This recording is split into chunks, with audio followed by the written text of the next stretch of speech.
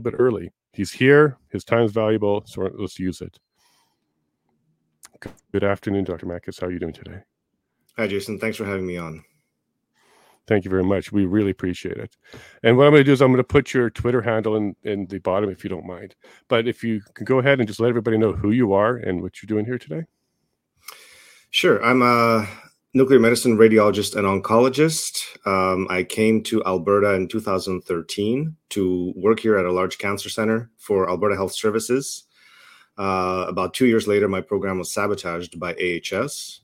And I've been battling AHS in the courts ever since. And I'm still in Alberta. I'm still in Edmonton, despite every effort of AHS and the College of Physicians and Surgeons of Alberta to kick me out and get rid of me. I'm still here causing problems. So that's excellent news that you're still here fighting hard. So are you practicing right now, or what is it you're doing day to day? Because is your license taken away at this stage? Yeah. So what happened was, I launched my lawsuit against AHS after my cancer program was sabotaged. And because they had left hundreds of my cancer patients to die, thousands of cancer patients without proper access to cutting edge, diagnostics that I was performing at Cross Cancer Institute in Edmonton. Mm-hmm. And so what they did was they first put a big pile of money in front of me. They said, here's $400,000. We'll make it tax-free. Here's some non-disclosure agreements for you to sign. You have to sign that you'll give up your contracts, hospital privileges. You'll never talk to your AHS colleagues about what happened, other doctors about what happened. And they fully expected me to sign this $400,000 bribe. I said no. And that's when the college got involved. The College of Physicians and Surgeons of Alberta came after my medical license. Then they started threatening my family. They said, we'll never allow you to work again. We will punish your family financially. And it got to the point where they basically said, look, now you have to declare yourself mentally incompetent or mentally unfit, and that's why you launched your lawsuit against AHS, or we'll take your license. So I said, take my license. Mm-hmm. And so there we are. So they took my license back in 2019. It was just before the pandemic. And I think they regret it now because they've got no leverage over me. And I'm really one of the few doctors in Canada that can actually speak openly about the pandemic, what happened with COVID-19, what, of course, has been happening with the COVID-19 vaccines. Right. So you say you're one of the only ones that can speak openly. That's because you let your license go. You're not going to give in to them. You're not going to take their money. You're not going to do any of that. So what other leverage do they have against current doctors right now to keep them quiet? Is it just the license, or are they doing other things? The license is the main one because, if they take your license hostage, people have to realize that it's not just losing your job, right? Mm-hmm. If they take your license hostage, their goal isn't just to make you lose your job. You can just go get a job somewhere else, go to another province, go to another hospital, set up your own clinic, right?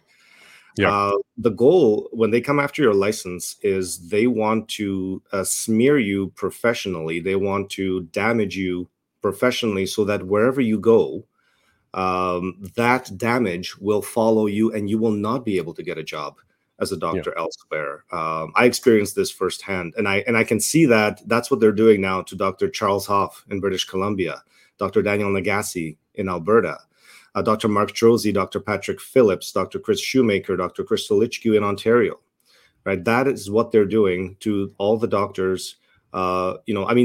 They, of course, the goal is to strip us of our licenses, but they want to smear you and damage you first so that you can't actually get medical work elsewhere. And it's very vicious. It's very nasty. And so that's what they're doing to all the other doctors in Canada who are speaking out. And you know what? This is also happening to American doctors as well. The process is a little slower in the United States. So, they are going after Dr. Peter McCullough, Dr. Ryan Cole, Dr. Pierre Corey, all these, Dr. Simon Gold, all these big doctors in the States who've been speaking out about the vaccines. They're going after them as well. So it's not just a Canadian problem. It's really an international problem. Yeah, and it's not just doctors. So in the legal profession as well, we have the same problem. So they're coming after our licenses and our insurance. So we're getting letters from the insurance companies that protect us, saying, "Look, Interesting. we're not going to protect you if you take a certain narrative." And this is also why a lot of lawyers and paralegals stay away from anything controversial, especially vaccine or employment related, because of the vaccine, because we were warned we may lose insurance. You guys being warned about insurance as well? No, they haven't. I haven't heard them come after the insurance. We have malpractice insurance. That's Hmm. the Canadian Medical Protective Association. But it's, I think the license is the key piece. That is how they have leverage over you. The hospital privileges, they can strip that from you immediately. That's what happened to, let's say, Dr. Daniel Nagass, when he tried to treat patients in Alberta with ivermectin, and they basically AHS came down, within a matter of a day or two. Right. They canceled his other ER shifts. He was an emergency Okay. doctor, canceled his other ER shifts, suspended his hospital privileges. But the licensing process takes a lot longer for them to strip you off that. They have to go through a legal process, and even though Hmm. they rig that legal process, it takes a lot longer. But that is the key piece that they hold over a lot of doctors' heads. And what will happen is a lot of doctors will be advised to actually stay silent during those proceedings by their lawyers, right? Right. To not damage their chances. The college will make it look like maybe they will allow you to keep your license if you keep your mouth shut, or if you go Hmm. back on some of these things. So what you'll find is that some of the doctors, let's say, who may have been speaking out a year ago or half a year ago, and they suddenly go silent. They go silent because they're being put through these legal proceedings where they're advised that it's better for them to stay silent. I don't have any of that. There's Right. no leverage on me. That's why I've been so active, and that's why I've been speaking out so much. That's wonderful, but you had to sacrifice it all to be able to speak in this free country of ours. You had to Yes. actually, So if yeah. if if you if you basically want to be speaking out on a regular basis, you have to give up your medical license, your medical career completely. Yeah. And then that discredits you in the media, because then they say you don't even have a license, so why should we listen to you, right? The mainstream will say he's not even a doctor anymore. Why should we listen? So it's a bit So of a catch-22. well, so that's a very fascinating line of attack, and I've been hit with this. Of course, they're like, "Well, you're Hmm. not a doctor. You don't have a license. You don't have an active license, and so on." It's like, wait a minute. I have, 5 years medical training, 5 years specialty, right? Hmm. I've got whatever it is, 13 years experience. So that's what, 23 years of medical experience, and you're going to tell me I'm not a doctor? Just because someone gives you and the license is a permit, right? Correct. It's like Not the getting education. it's getting a permit. It's got nothing to do with your education. It's got nothing to do with your degree. It's got nothing to do with your experience. So just because I don't have a permit from a corrupt lawyer that runs the College of Physicians and Surgeons of Alberta doesn't take away the fact that I have, 23 years of medical experience. I've published over 100 publications, Hmm. peer-reviewed publications all over the world. I've diagnosed tens of thousands of cancer patients. I've treated hundreds of cancer patients directly. That doesn't disappear, right? Like my knowledge, my experience doesn't disappear just because some corrupt lawyer in Alberta, takes away my permit. That's incredible. So Alberta, for the people that are watching outside of Canada, our healthcare systems are provincial, but we also have Health Canada as well. Did Health Canada play any role in this? Did they do anything to play a role in this, or was it just Alberta Health Services for you? No, so as you mentioned, healthcare is a provincial jurisdiction. Now, sure, the federal government does give some money to the provinces that goes towards the healthcare budget, but in terms of the regulating how doctors practice medicine, that's all provincial, Mhm. right? So each province has its own College of Physicians and Surgeons. In the United States, each state has a medical board. And so these are the bodies that control doctors' licenses. And of course, then there's the hospitals or the health authorities in Canada that control your hospital privileges Right. and that control whether you have a job. Like, for example, Alberta Health Services is the only health authority in Alberta. In British Columbia, there are 5 different health authorities. So those health authorities determine, whether you have a job or whether you have hospital privileges, but it's the colleges that determine the license. And that goes to show you that it's once you control the colleges, very easy to control all the doctors in Canada. right? And there's about 100,000 doctors in Canada. There are, I don't know, 10, 12 colleges, whatever it is. And, those colleges are run by a couple of people, by a handful of people. Very easy to compromise all the colleges in the country. So they're a lot like unions where they're run by people that have some sort of purpose and they're trying to keep it together, but they're not necessarily doctors and not necessarily in the patient's interest. Well, it's a lot worse. It's a lot worse than a union because the way the colleges were designed initially decades ago, it was the provincial government gave the privilege of self-regulation to the profession, to the medical profession. And they said, look, you guys know better who's qualified to practice medicine, how they should practice medicine. So you guys set up this body, this college, and you guys kind of regulate each other. We trust you, right? Same thing for the lawyers, same thing for nurses, pharmacists, dentists, what have you. Each of them have their own regulatory bodies, engineers, right?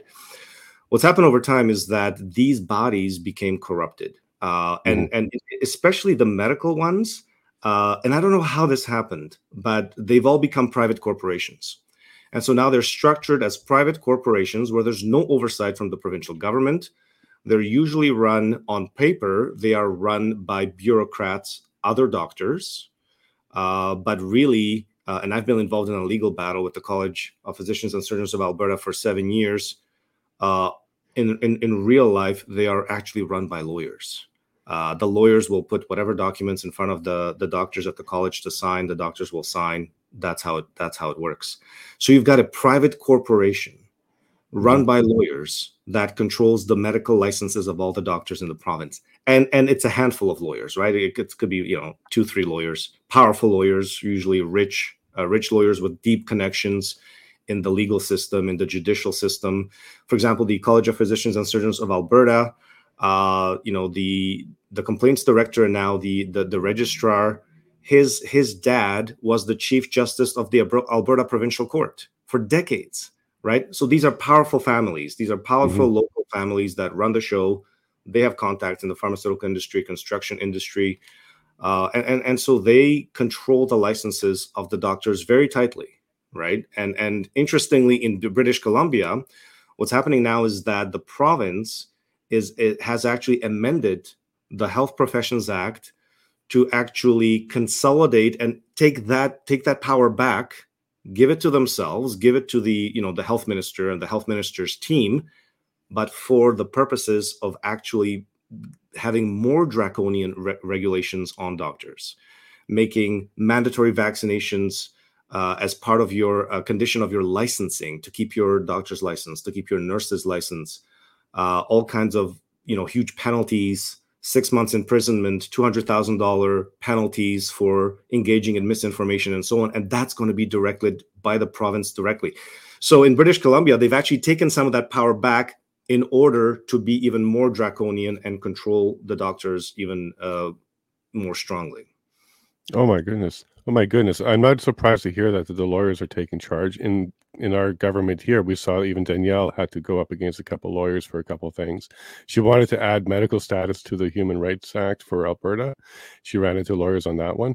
And then, of course, she tried to help out a citizen by looking into some details about what's going on with a citizen, ran into lawyers on that, and actually had a hand slapped by the review for her conflict of interest. So yeah, lawyers have a lot of power in this province for sure. Absolutely. Would you be able to go to a state or another province and apply at their board, or are you kind of stuck in limbo while you're fighting Alberta? I'm actually a prisoner here, in terms of what the college has done. I could, and I've done, I've applied for jobs at Stanford, Memorial Sloan Kettering, Johns Hopkins, the major centers, cancer centers in the United States. And my job applications were sabotaged every time I applied. What happens is so when a doctor applies to a new jurisdiction, they have to get what's called a certificate of professional standing, right, from all the other jurisdictions that they worked at previously. So what will happen is that, and this is why the colleges are getting so draconian on the doctors, is that, so let's say I apply in Texas. I will then have to get a certificate of professional standing from Alberta. Well, Alberta College will say, Dr. Makis is crazy. We've got all kinds of complaints. We're going to accuse them of whatever we want. and he's not fit to be a doctor and what have you, right? And then, I mean, it is really up to the new employer to decide, okay, do they actually, how they want to weigh that. But usually, they weigh those things fairly seriously. Yes, of course. So the Canadian colleges, they know when they come after doctors and they come to damage your license, they know what they're doing. They're basically making it impossible for you to get work elsewhere.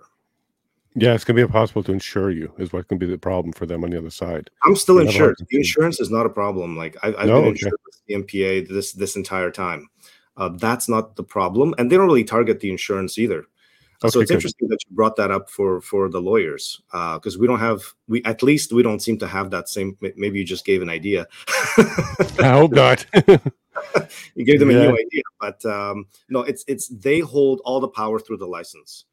Because honestly, I mean, what is a doctor without a license? What can you do? Your options are really limited, and that's how when I've been attacked on my views on COVID-19, the vaccines, and so on. That is the first line of attack that they go on. They say, "Oh, you don't have a license. That means Right. you're not a doctor, and your opinion doesn't matter." And as I explained earlier, the license is a permit. It has Correct. nothing to do with my experience and training. But that's how they target you. Absolutely, and that is a big target, and they have a lot of control over that, and they know that because you have to kind of be in good standing with them to move to another jurisdiction. You need their support really to move to another jurisdiction. And then really your other option, because again, your MD, your MD title has tremendous value. Just Mhm. like a PhD title has value, has intrinsic value. And so, if you go and you move into the pharmaceutical industry entirely, then your MD is valued.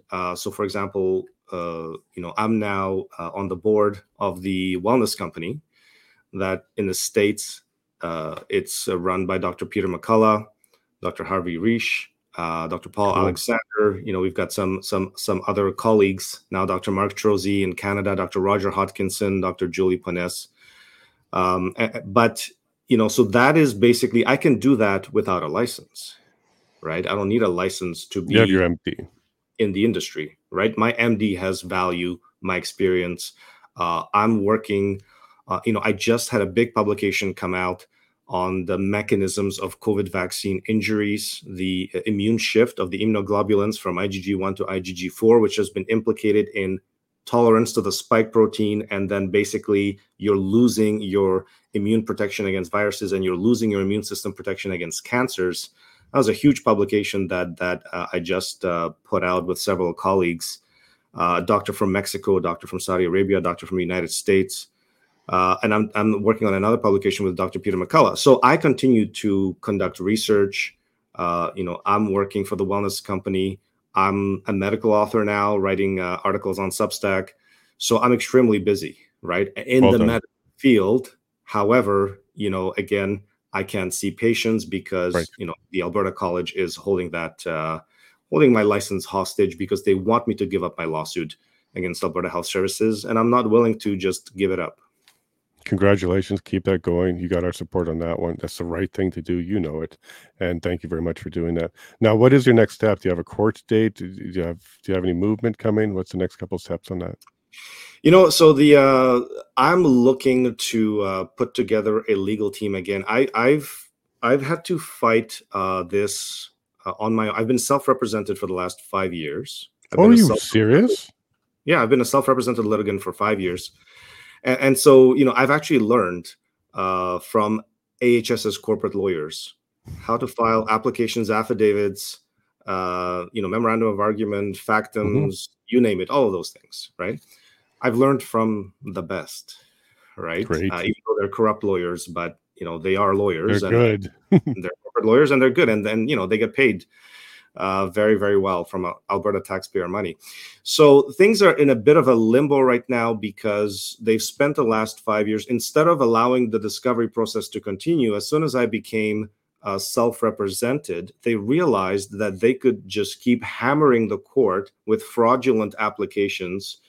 And it's things like, first they try to have me declared a vexatious litigant. They try to get my lawsuits thrown out. Then they put kind of tiny little legal restrictions on me. I can't contact certain AHS executives. And then they started filing. Oh, and then they, of course, came after my Twitter account. Mm. Um, and so what they've done is is on technicalities, they've continued to file court applications to have me declared in contempt of court. They have filed 13 applications to have me filed in contempt of court, emergency injunctions to have me silenced on Twitter, to have actually a court order ordering me to not be able to talk about AHS online or the College of Physicians and Surgeons of Alberta. They've spent 5 years, and I'm estimating about $5 million in taxpayer money stalling my original lawsuit. And again, Jason Kenney, Alberta Premier Jason Kenney knew about this. Health Minister Tyler Shandro and his office, which I was in contact with, they knew about it. They were too afraid. They were too afraid to do anything about Alberta Health Services. Alberta Health Services runs the province. The Premier doesn't run the province. AHS runs the province. And they make it very clear that, they take half the Alberta budget, which is, about $23 billion every year. They simply take that money and they run the show. Well, after the show, hit me in the email. I'm a paralegal. I can help on some of this stuff. At least get some of it helped. I can review things. I can help you with some things. Just, if you need it, let me know.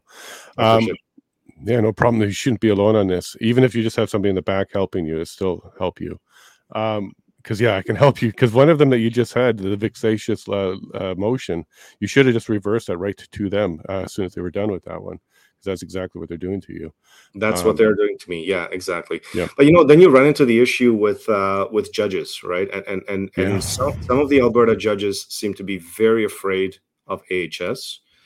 And then you've got justices like Justice Ritu Kullar at the Alberta Court of Appeal, who was just appointed as Chief Justice of the Court of Appeal by Justin Trudeau. She used to be a College of Physicians and Surgeons of Alberta lawyer who was sabotaging the medical licenses of other doctors. In fact, her law firm that she was senior partner in helped sabotage my medical license.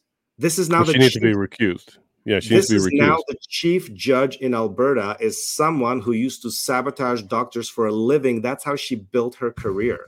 And this is the person who's sitting as the Chief Justice at the Court of Appeal, which is the highest court in Alberta. So, our judicial system is a joke. It's an absolute joke. It's a mafia.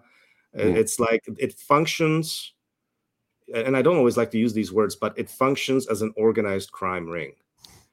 You're not wrong, because you have to be in the family to be in the family. The judges are within the family, and once you're in the family, you're in.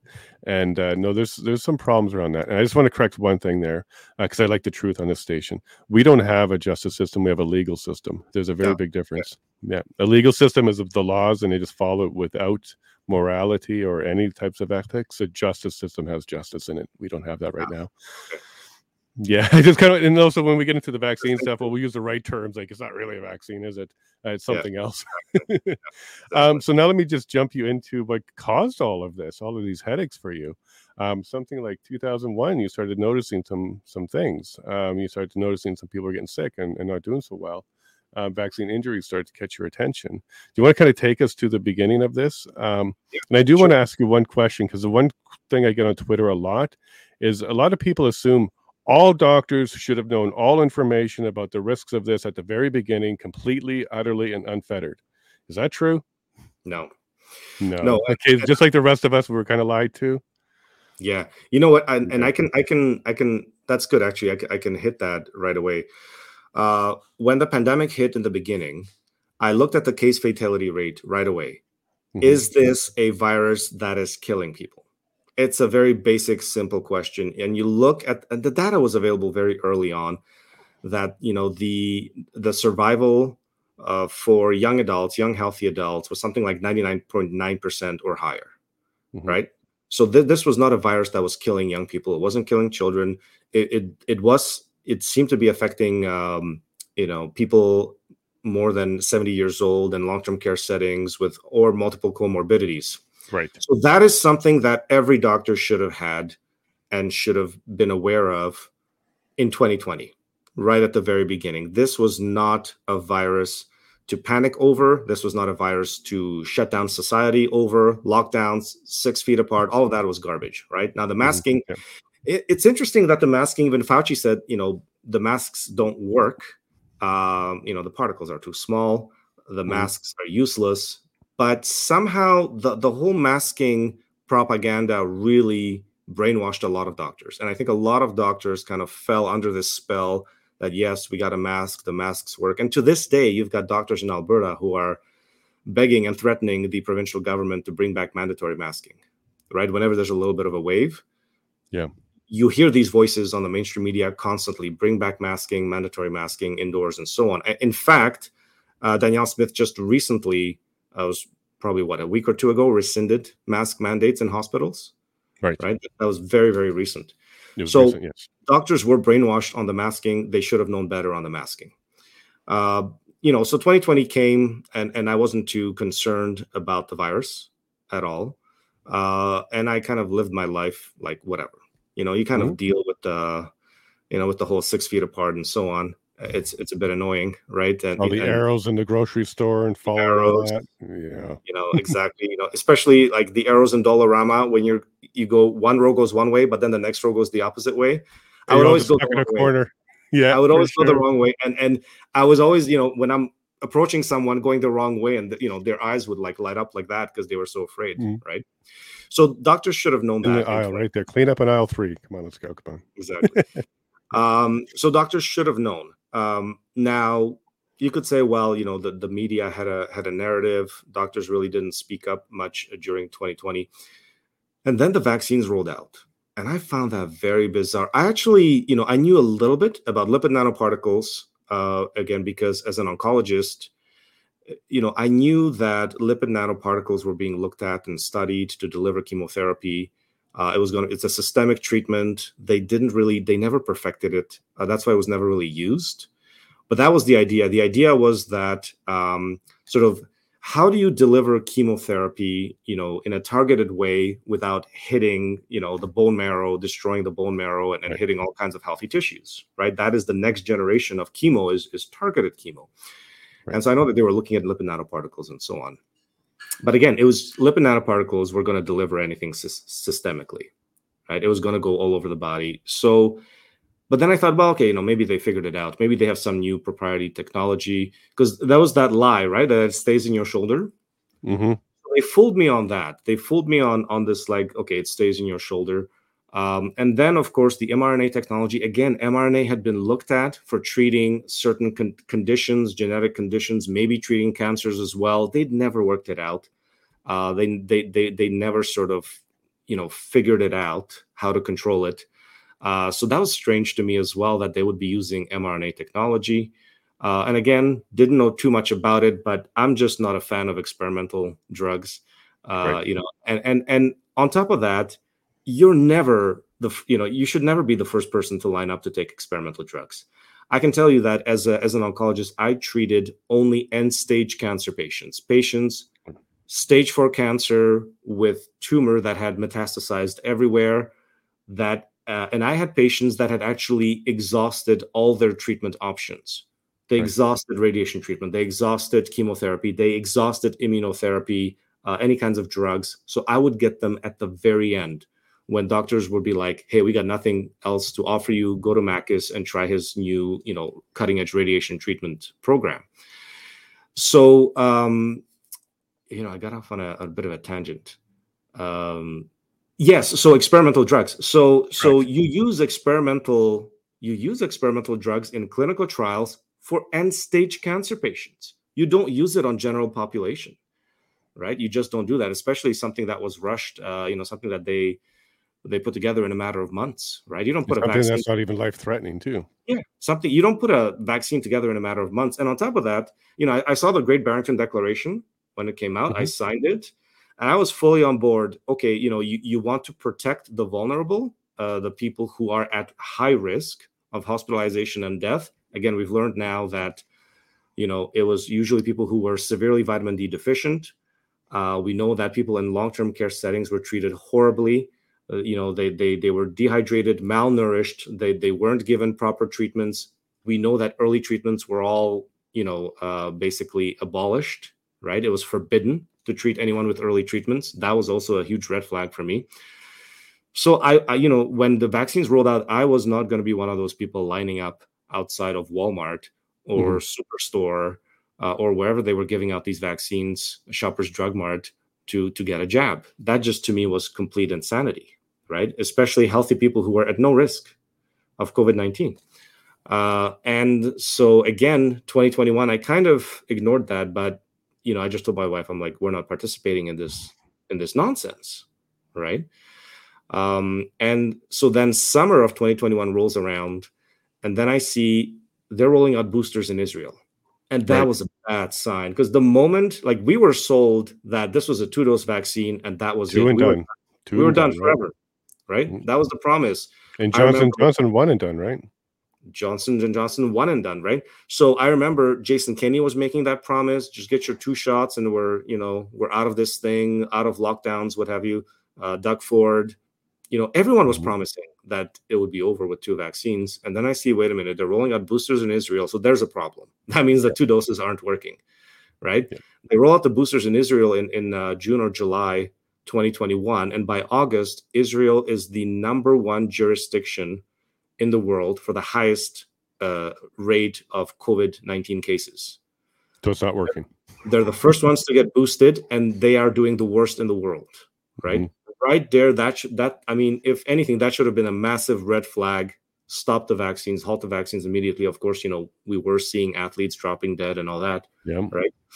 And that's when I started speaking out online. That's when I thought, okay, I can't be silent anymore, because they're obviously going down a very, very bad path. These vaccines are not working. They're going to try to be, giving us booster shots. Then they started talking about vaccinating kids. I knew it was just going to be a disaster. I started speaking out in the summer of 2021. But then it was really only about November that I noticed that the doctors had started dropping dead.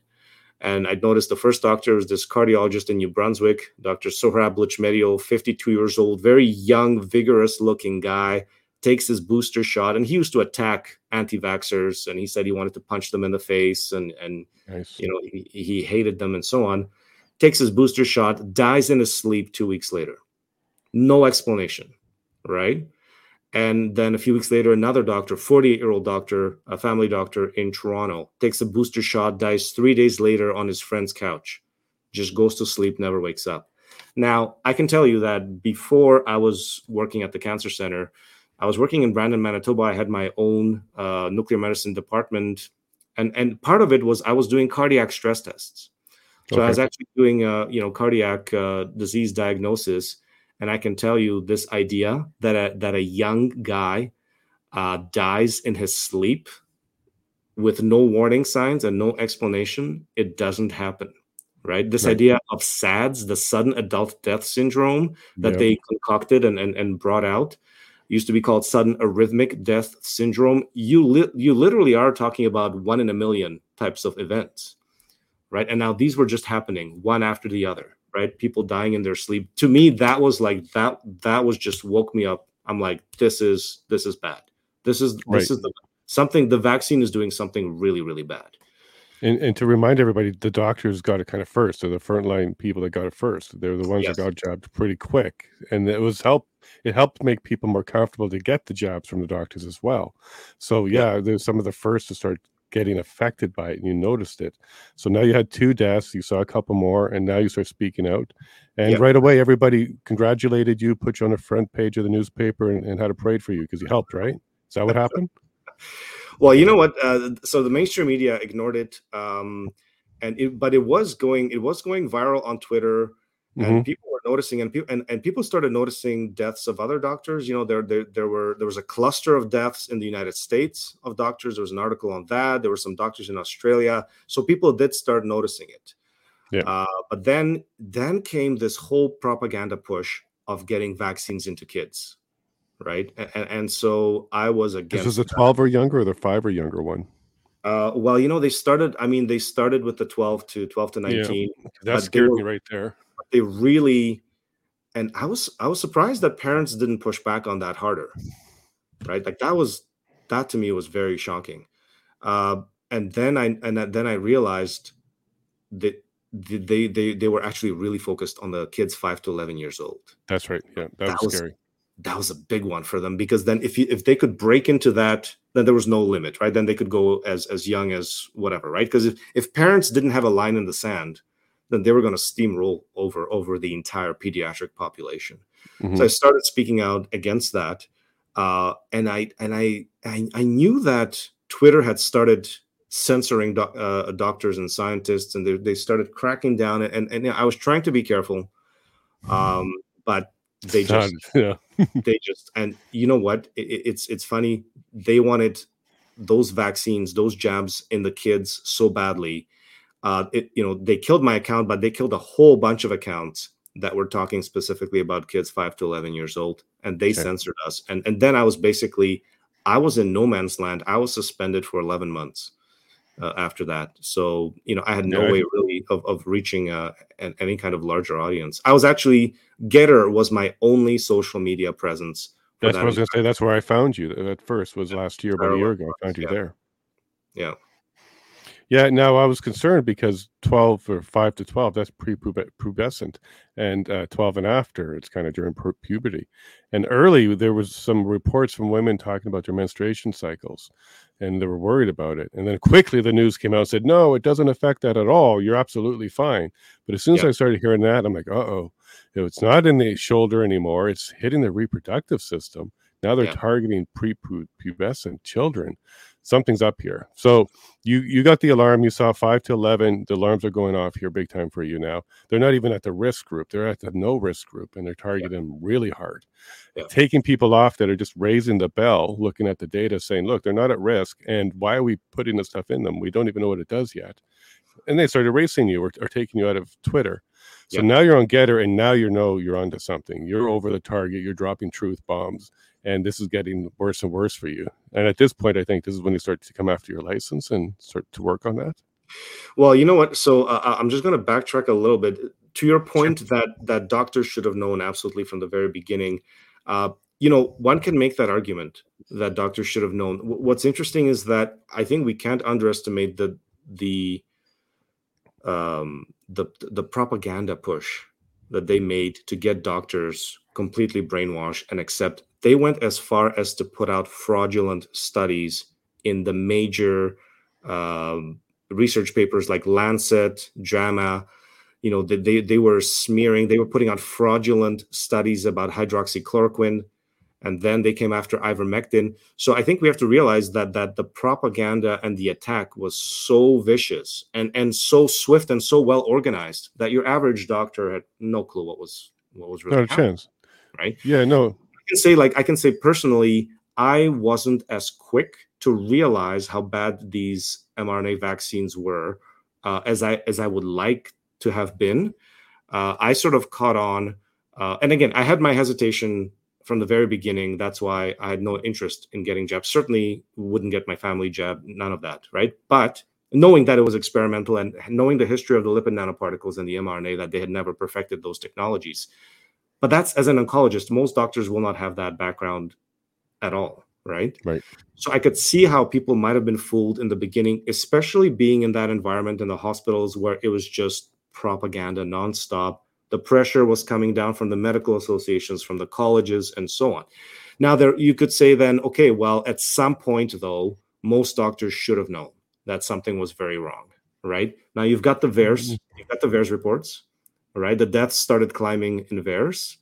Okay. And I think that most doctors should have, especially now, again, see, I was out of medicine completely.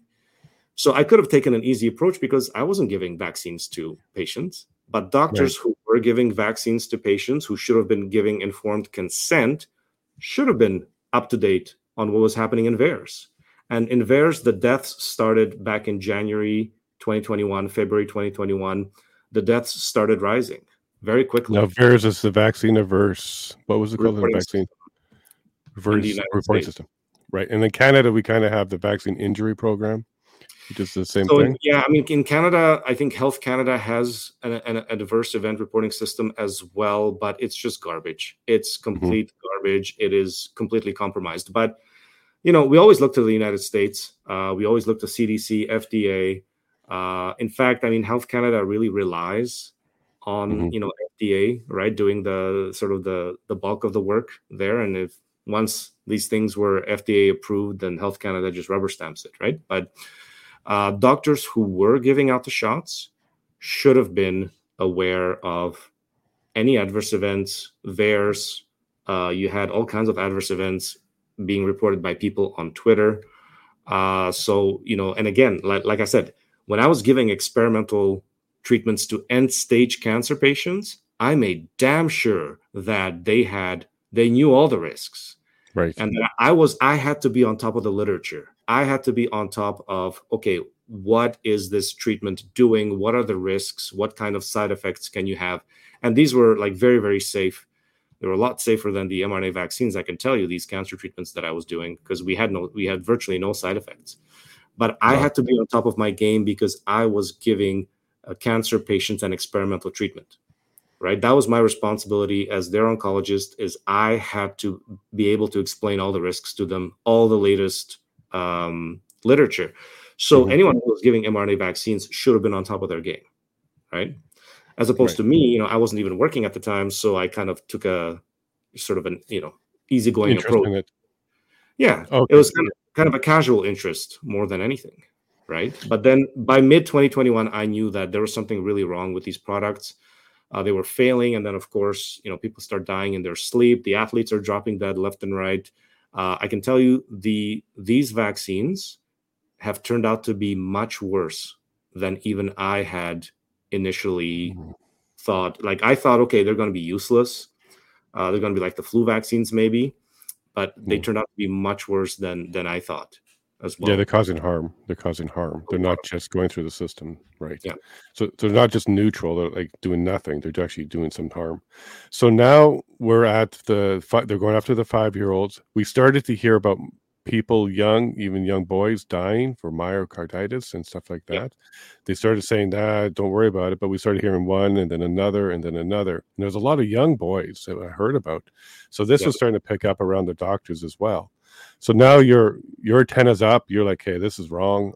Even though you weren't administering any doses, so you didn't have to be on top of it. You were still staying on top of it. And bam, 1 + 1 = 2 in this world, not 4. And you started to see some patterns here. You started to raise the bell. Twitter silences you.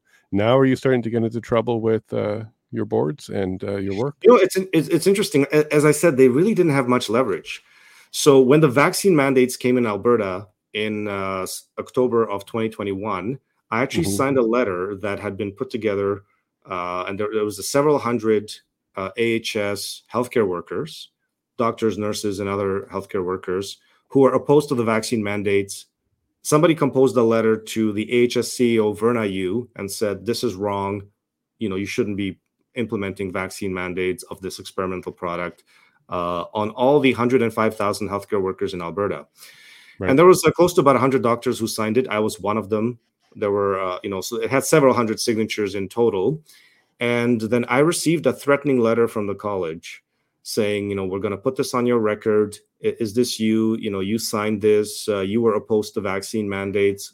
We'll give you a chance to rescind your support of this. We're putting it on your record. And I realized that they actually sent this threatening letter to all the doctors. All of them. Yep. All of them. Right. And of course, some of them ended up being targeted more directly. So they tried, threatening letters and so on. I'd received threatening letters from the AHS lawyers. They were, talking about my anti-vaccine stuff and so on, calling me an anti-vaxxer and what have you. But they really didn't have any kind of leverage. But I think they were very happy that I had been banished from Twitter. And I'll tell you something else. Who took credit for me being suspended from Twitter? It was actually a law professor at University of Alberta, Ubaka Ogbogu, who is a Trudeau Foundation fellow, who works with another law professor, Timothy Caulfield, at University of Alberta, also a Trudeau Foundation fellow, who has received $2.5 million from the Trudeau government to fight misinformation online, which what he really does is he attacks, smears, and defames any doctor, scientist who raises concerns about the vaccines. And this individual actually took credit for getting me suspended. He called for a mass reporting of me to Twitter. He sent out to his tens of thousands of followers. He said, listen, guys, mass report this guy Makis. Let's get him suspended. And afterwards, they took credit for getting me suspended. Now, whether they actually did or not, I don't know. Twitter told me that the exact post that got me suspended was me warning about vaccines in kids 5 to 11, saying that there was actually evidence of negative vaccine efficacy. And I was quoting a CNBC article which was quoting a research study that had just come out. Mm-hmm. And that wasn't good enough. They killed my account on the basis of that. So I was on Getter posting. I had a very small audience. I had something like 1,000 followers, and but people would start posting my material on Twitter. Mm-hmm. Mm-hmm. And I took a real deep dive into the Canadian doctors dying suddenly. So by summer of 2022, I'd started doing heavy research on the Canadian doctors dying. Then there was a huge cluster of doctors that had died in Ontario within days of each other. There were 3 who died in one hospital within 3-4 days of each other at a single hospital. 3 young doctors who dropped dead, and so that just started going viral. And I think that's when the healthcare mafia realized, like, oh, this guy, we're not going to be able to keep him silent. Mm-hmm. And so, afterwards, the Toronto Star started writing hit pieces. And so I think by November of 2022, I had my first hit piece in the Toronto Star done against me. And then I had multiple hit pieces done on me by January of 2023 from Global News, Toronto Star, Associated Press came after me, Reuters came after me. There was a whole bunch of media outlets that had suddenly come after me, try to smear me and just say, look, this guy is a quack, loon, no license. Please don't listen to him. All right? Doctors are not dying from the COVID-19 vaccines. Just ignore it. So there was a big misinformation campaign against you by all of the media, well-funded, clearly well-orchestrated, and clearly very effective. And it is very effective. And just to kind of side note, this whole signing a thing and then being collectively punished, that just happened in Saskatchewan at a high school. Some children or some teens put up a sign that said straight and proud. And then they signed straight and proud. Every single one of them got pulled into the principal's office. The RCMP with weapons arrived to explain to them how that's a hate crime, and they're about to have their lives ruined for signing a piece of paper that says they are straight and proud. I would wonder what the recourse would be if it was gay and pride and the same thing happened. It would be an incredible news story across the world. But here you are, you're signing a piece of paper that says, I dissent on this particular thing, in which you, by the way, you can, even in the Supreme Court, we have a dissenting opinion, which means not everybody agrees, and there's a dissenting opinion. So dissent is a common function of a democracy. And here you are, you're put your name to a dissenting opinion, and you're now targeted. All right. So when this is kind of when I learned about you. So this is around the 80 doctors sudden death postings is when I saw them. Was at 80 at the time, I think. Yeah. And that's when I'm like, oh my gosh, that is 79 too many. So what happened here? Because one can die, but 80. So now this is where I pick it up, and I'm trying to reach out to you, and you're having a lot of trouble all over the place. Let's go ahead and pick it up from there. So 80 doctors is going viral. It's on Twitter. They can't stop it on Twitter. Everybody's posting it. It went viral, and that's when I started doing interviews. And I have to credit Odessa Orlovitz from Liberty.com.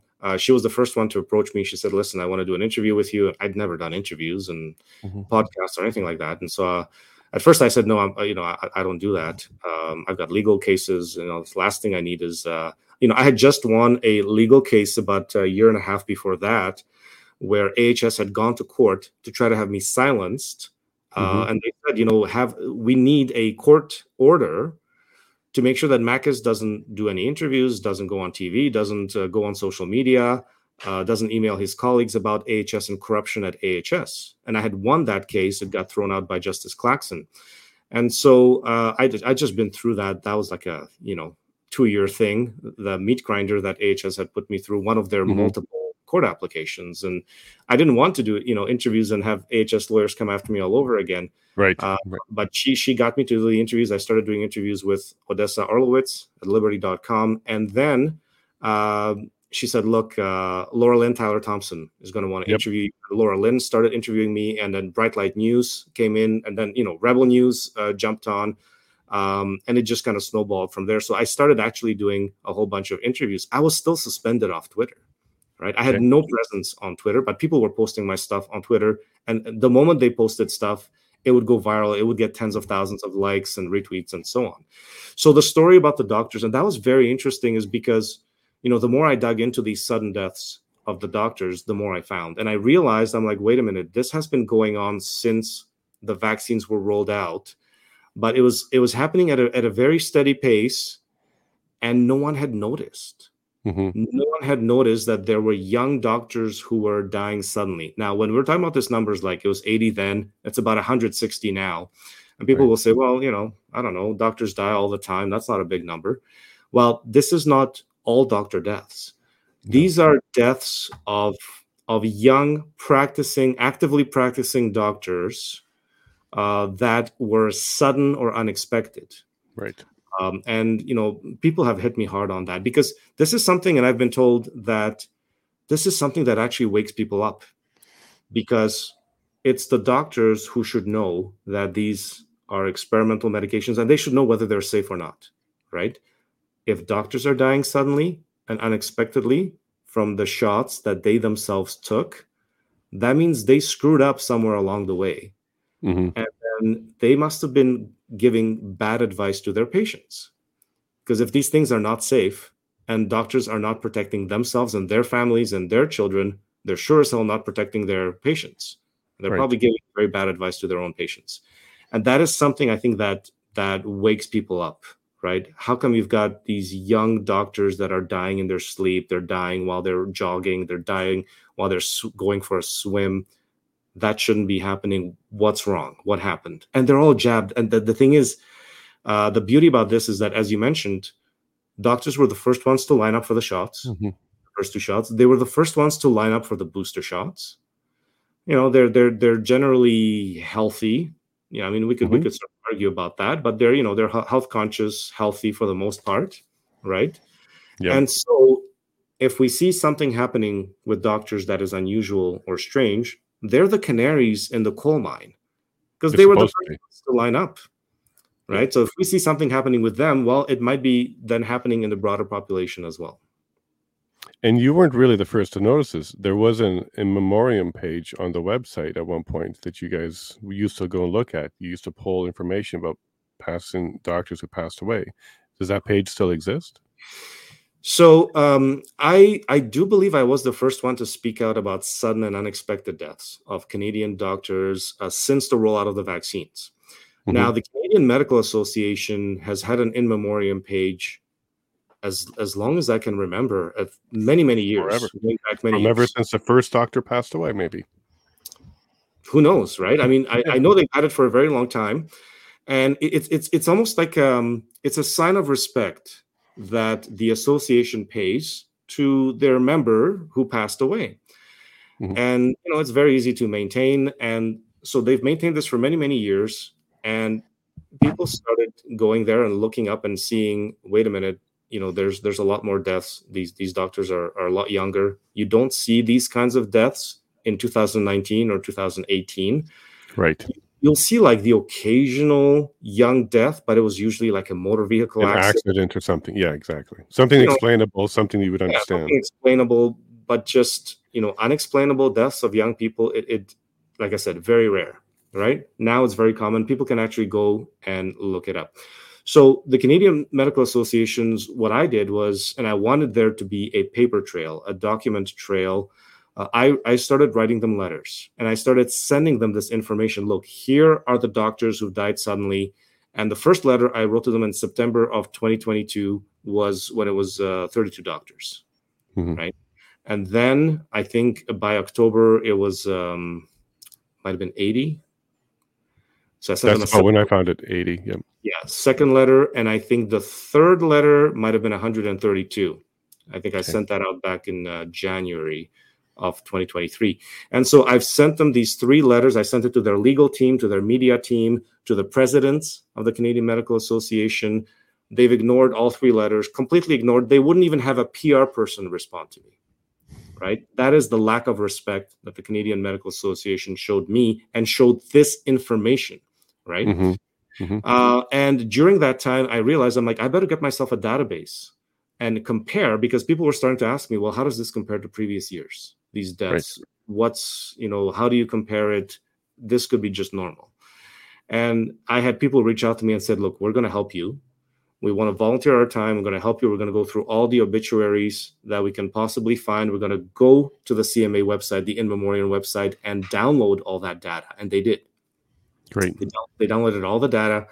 We're going to go to other medical associations. The provincial colleges sometimes announce deaths. You can actually see it on the licensing that someone's been deceased. The medical schools have alumni associations that announce deaths of medical school alumni.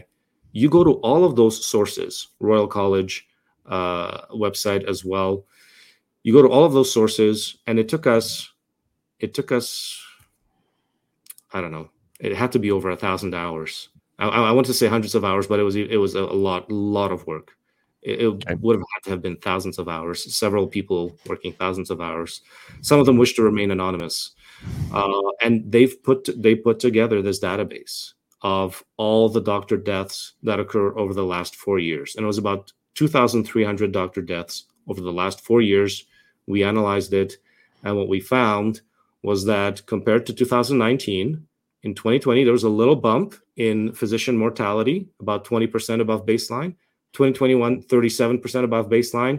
2022, 53% above baseline, right? So now you've got this trend, and the trend is going straight. Now, we're talking excess mortality of 53% of Canadian doctors, right?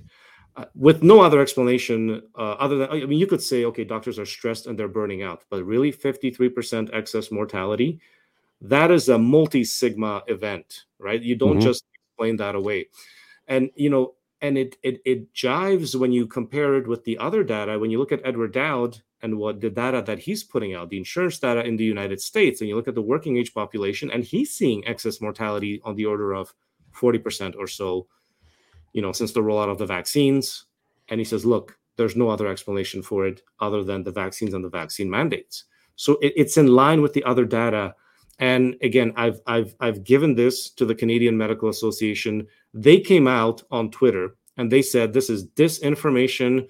There's no evidence that doctors are being harmed or dying from the COVID-19 vaccines, and go get your booster shot.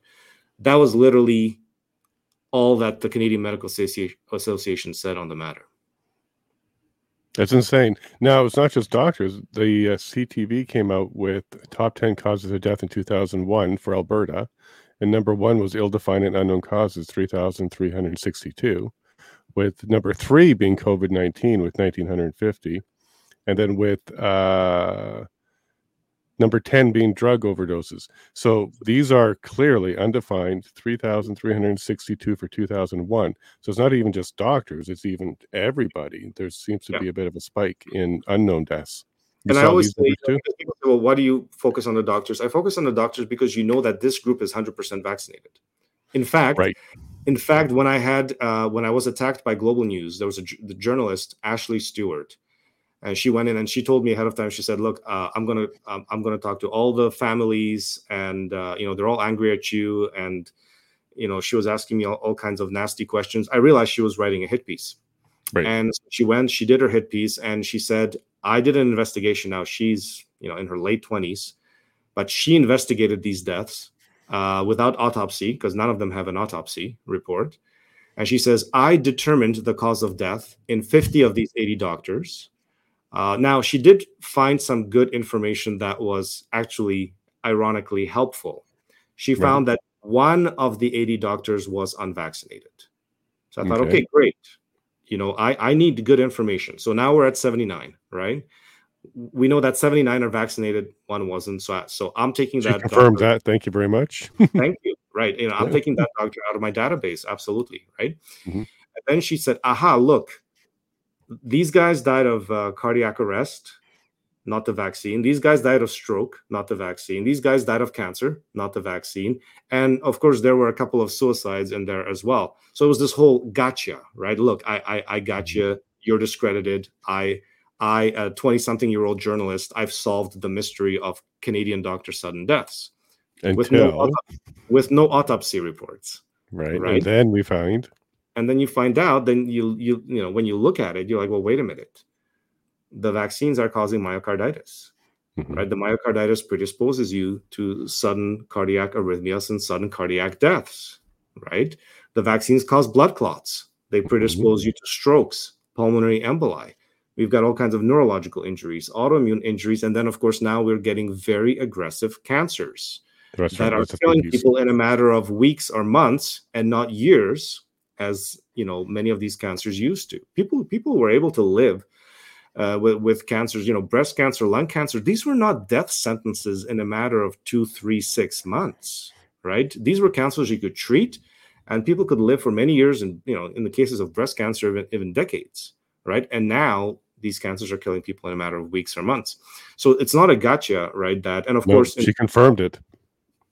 and of course, when it comes to suicides, that is a very sensitive topic that I've been viciously attacked on. And I have put out a number of Substack articles showing that, look, the spike protein gets in the brain. There's a number of Mhm. studies that have proven that it can get into the brain. If the spike protein gets into the brain, it's causing all kinds of problems. And we see that in many of the adverse event reporting systems, neurological injuries are the number one category of injuries. Well, so You've got number one confirmed side effect is frontal lobal issues, right? Yeah, so you've got the various paralyses, you've got vision problems, hearing problems, tinnitus, vertigo, you've got all kinds of movement disorders, right? Mhm. You've got seizures, you've got strokes, you've got brain aneurysms, and there are a ton of VAERS reports of individuals who took COVID-19 vaccines, and I've reported on this, whether it was adults and even kids. Even kids took the vaccines who start having hallucinations. They start Okay. having psychiatric problems, right? They start having mental health issues. They have psychotic Depression, episodes. They have a lot of anxiety. depression They have too. Yeah. anxiety, depression, right? And then in those cases, there were a lot of suicide attempts. And in a matter of days after taking the vaccines, Pfizer or Moderna, these cases are there. They are in VAERS, and they are very, they're shocking. These are shocking cases. So to say that, hey, gotcha, this doctor committed suicide. Well, wait a minute. We know the spike protein goes into the brain. That's been pathologically proven. We know that people are having tons of neurological and mental health issues. That increases your risk of suicide as well, Mhm. right? And so And that's something that at the very least needs to be investigated. And that's been my whole point this entire time. And that's what I've asked the Canadian Medical Association. You have to investigate these deaths. We need a proper investigation. We need proper autopsies. We need the staining for the spike protein. Figure out where the spike protein is getting. It's getting in the heart, it's getting in the brain, and then what effect it had once it got there. We need these answers, and we can't have the Canadian Medical Association saying this is disinformation and don't bother us. They have the data, right? mhm. Like when I got that big database of Canadian doctor deaths showing 53% excess mortality in 2022 of Canadian doctor deaths compared to 2019, half the data was taken from the CMA website, in memoriam website, which they have since shut down. Right. They first started deleting the data. So they would delete the data for 2021, 2020, and 2019. And for a few months, they left the in memoriam pages for the 2022. And then they took that down as well. They've deleted that entire website that had been there for many, many years, honoring Canadian doctors who've died. Mhm. They deleted. I mean, that just goes to show you that they know what's going on. And they're at least they're behaving like a criminal who's been caught, right? Right. Like the fact that you're going back and deleting data and then you just delete the website entirely, you're behaving as if you're somehow culpable in these deaths, right? And we know that they've been pushing vaccine mandates. They've been pushing for vaccination of all the doctors this entire time. The entire time they continue to push. They continue to recommend vaccinations in young kids, pregnant women, and all they've done is they've deleted the data of the doctor deaths. Yeah, I've never seen or met anybody who did a good thing and then covered their tracks. Yeah. Doesn't happen. It just doesn't happen. And we can also we can recover deleted websites, by the way. So Yeah, if we want so to do that. exactly. So my team had actually, now we knew that they had started because when this, especially when it hit 80 doctors, that's when it went international, right? Mhm. Once you've got a number like 80 Canadian doctors have dropped dead unexpectedly. That number that went international, especially when you have the names, the pictures, who Yep. these people were, where they practiced, what they practiced, right? Age. There's not an age. There's not another database like this in the world, right? There's nobody keeping track of doctor deaths in other countries, Australia, United States. That's why it went viral internationally. And I had doctors writing to me from South Africa, from Cambodia, from Germany, from India, saying thank you for letting us know. We didn't know that doctors are dying from these And shots. they started to look as well and started to see the same thing as well in other And countries? incredibly, there's now doctors in Mexico examining doctor sudden deaths. There's doctors in Guatemala that had found over 100 sudden deaths of Guatemalan doctors since the Wow. rollout of the vaccines, and they've been putting that data out. That they actually have access to the exact dates when those doctors had those shots, and they actually found correlation with like batches. That doctors in the Right. same town might have taken around the same time, then they both die 6 months later, right? Like there's correlations like that are coming out now. So once doctors realized this is happening in other countries, they started looking as well. But here, so when it was around, when it was around 80, it was going viral internationally. And the Canadian Medical Association, they could have at least said, okay, we'll look into it, right? They had the data. They could have said, we'll at least look at it, and they just buried it. Okay, so there's definitely a cover up for sure. Yeah. You can just tell from that.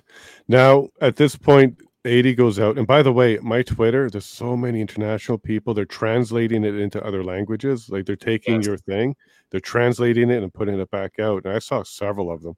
So yeah, this is global. That blew my mind. I saw so imagine, I'm not even on Twitter, I'm on Getter. People are posting my stuff on Twitter about the Canadian doctors dying, and it's being translated into German, French, Spanish, Korean, Japanese. I had to click translate just to see what the languages were that were being translated into, Right, because you want to know if they're saying something or what, but they're verbatim translating you. They're verbatim getting it out there. translations. Yeah, it was incredible. Yeah. I was stunned to see that.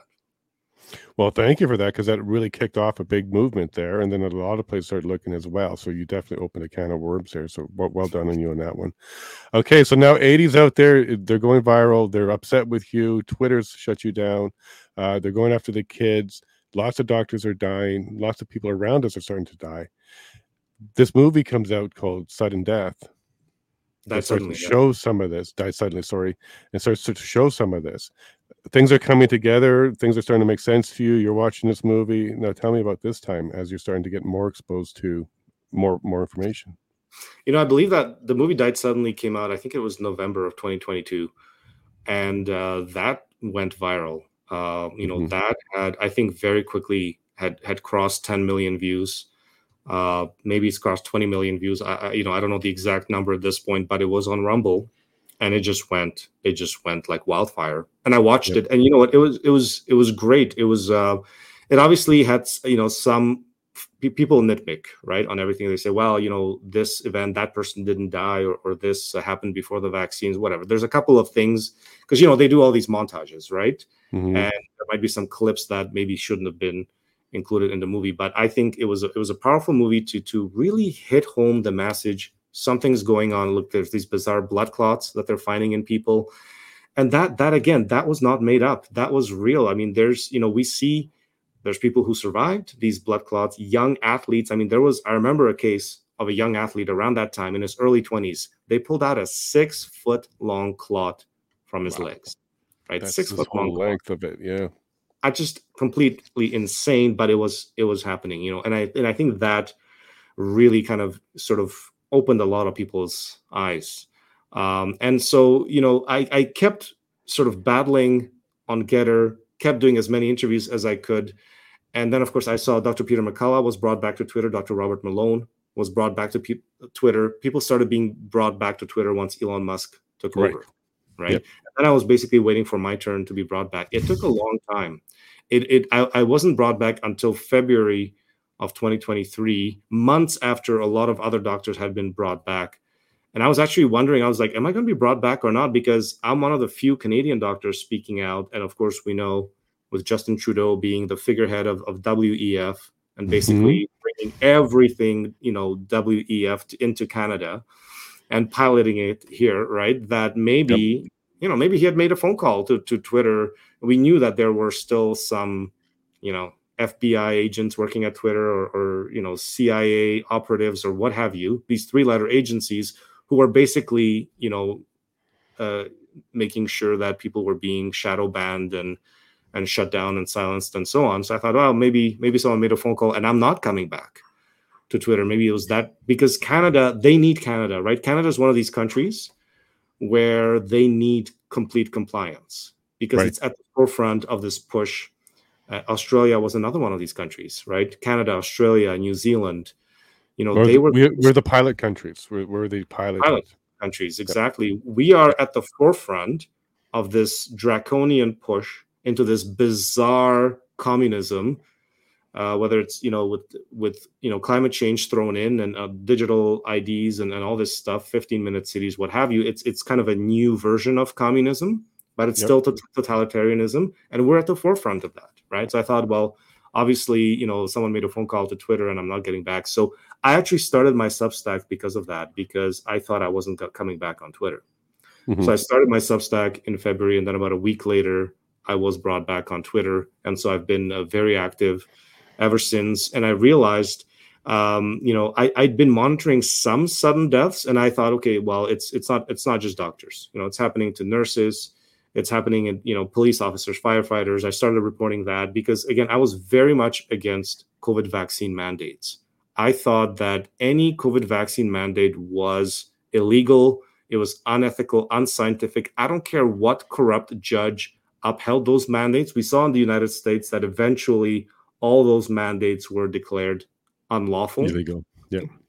I don't know what the best term to describe it is, but they were ultimately the vaccine mandates were thrown out by the courts in the United States, not in Canada, right? Unfortunately, Canada, we have a serious problem with our courts, right? Well, February 2022 would have been the convoy, so that would have been at that time the convoy. Yeah.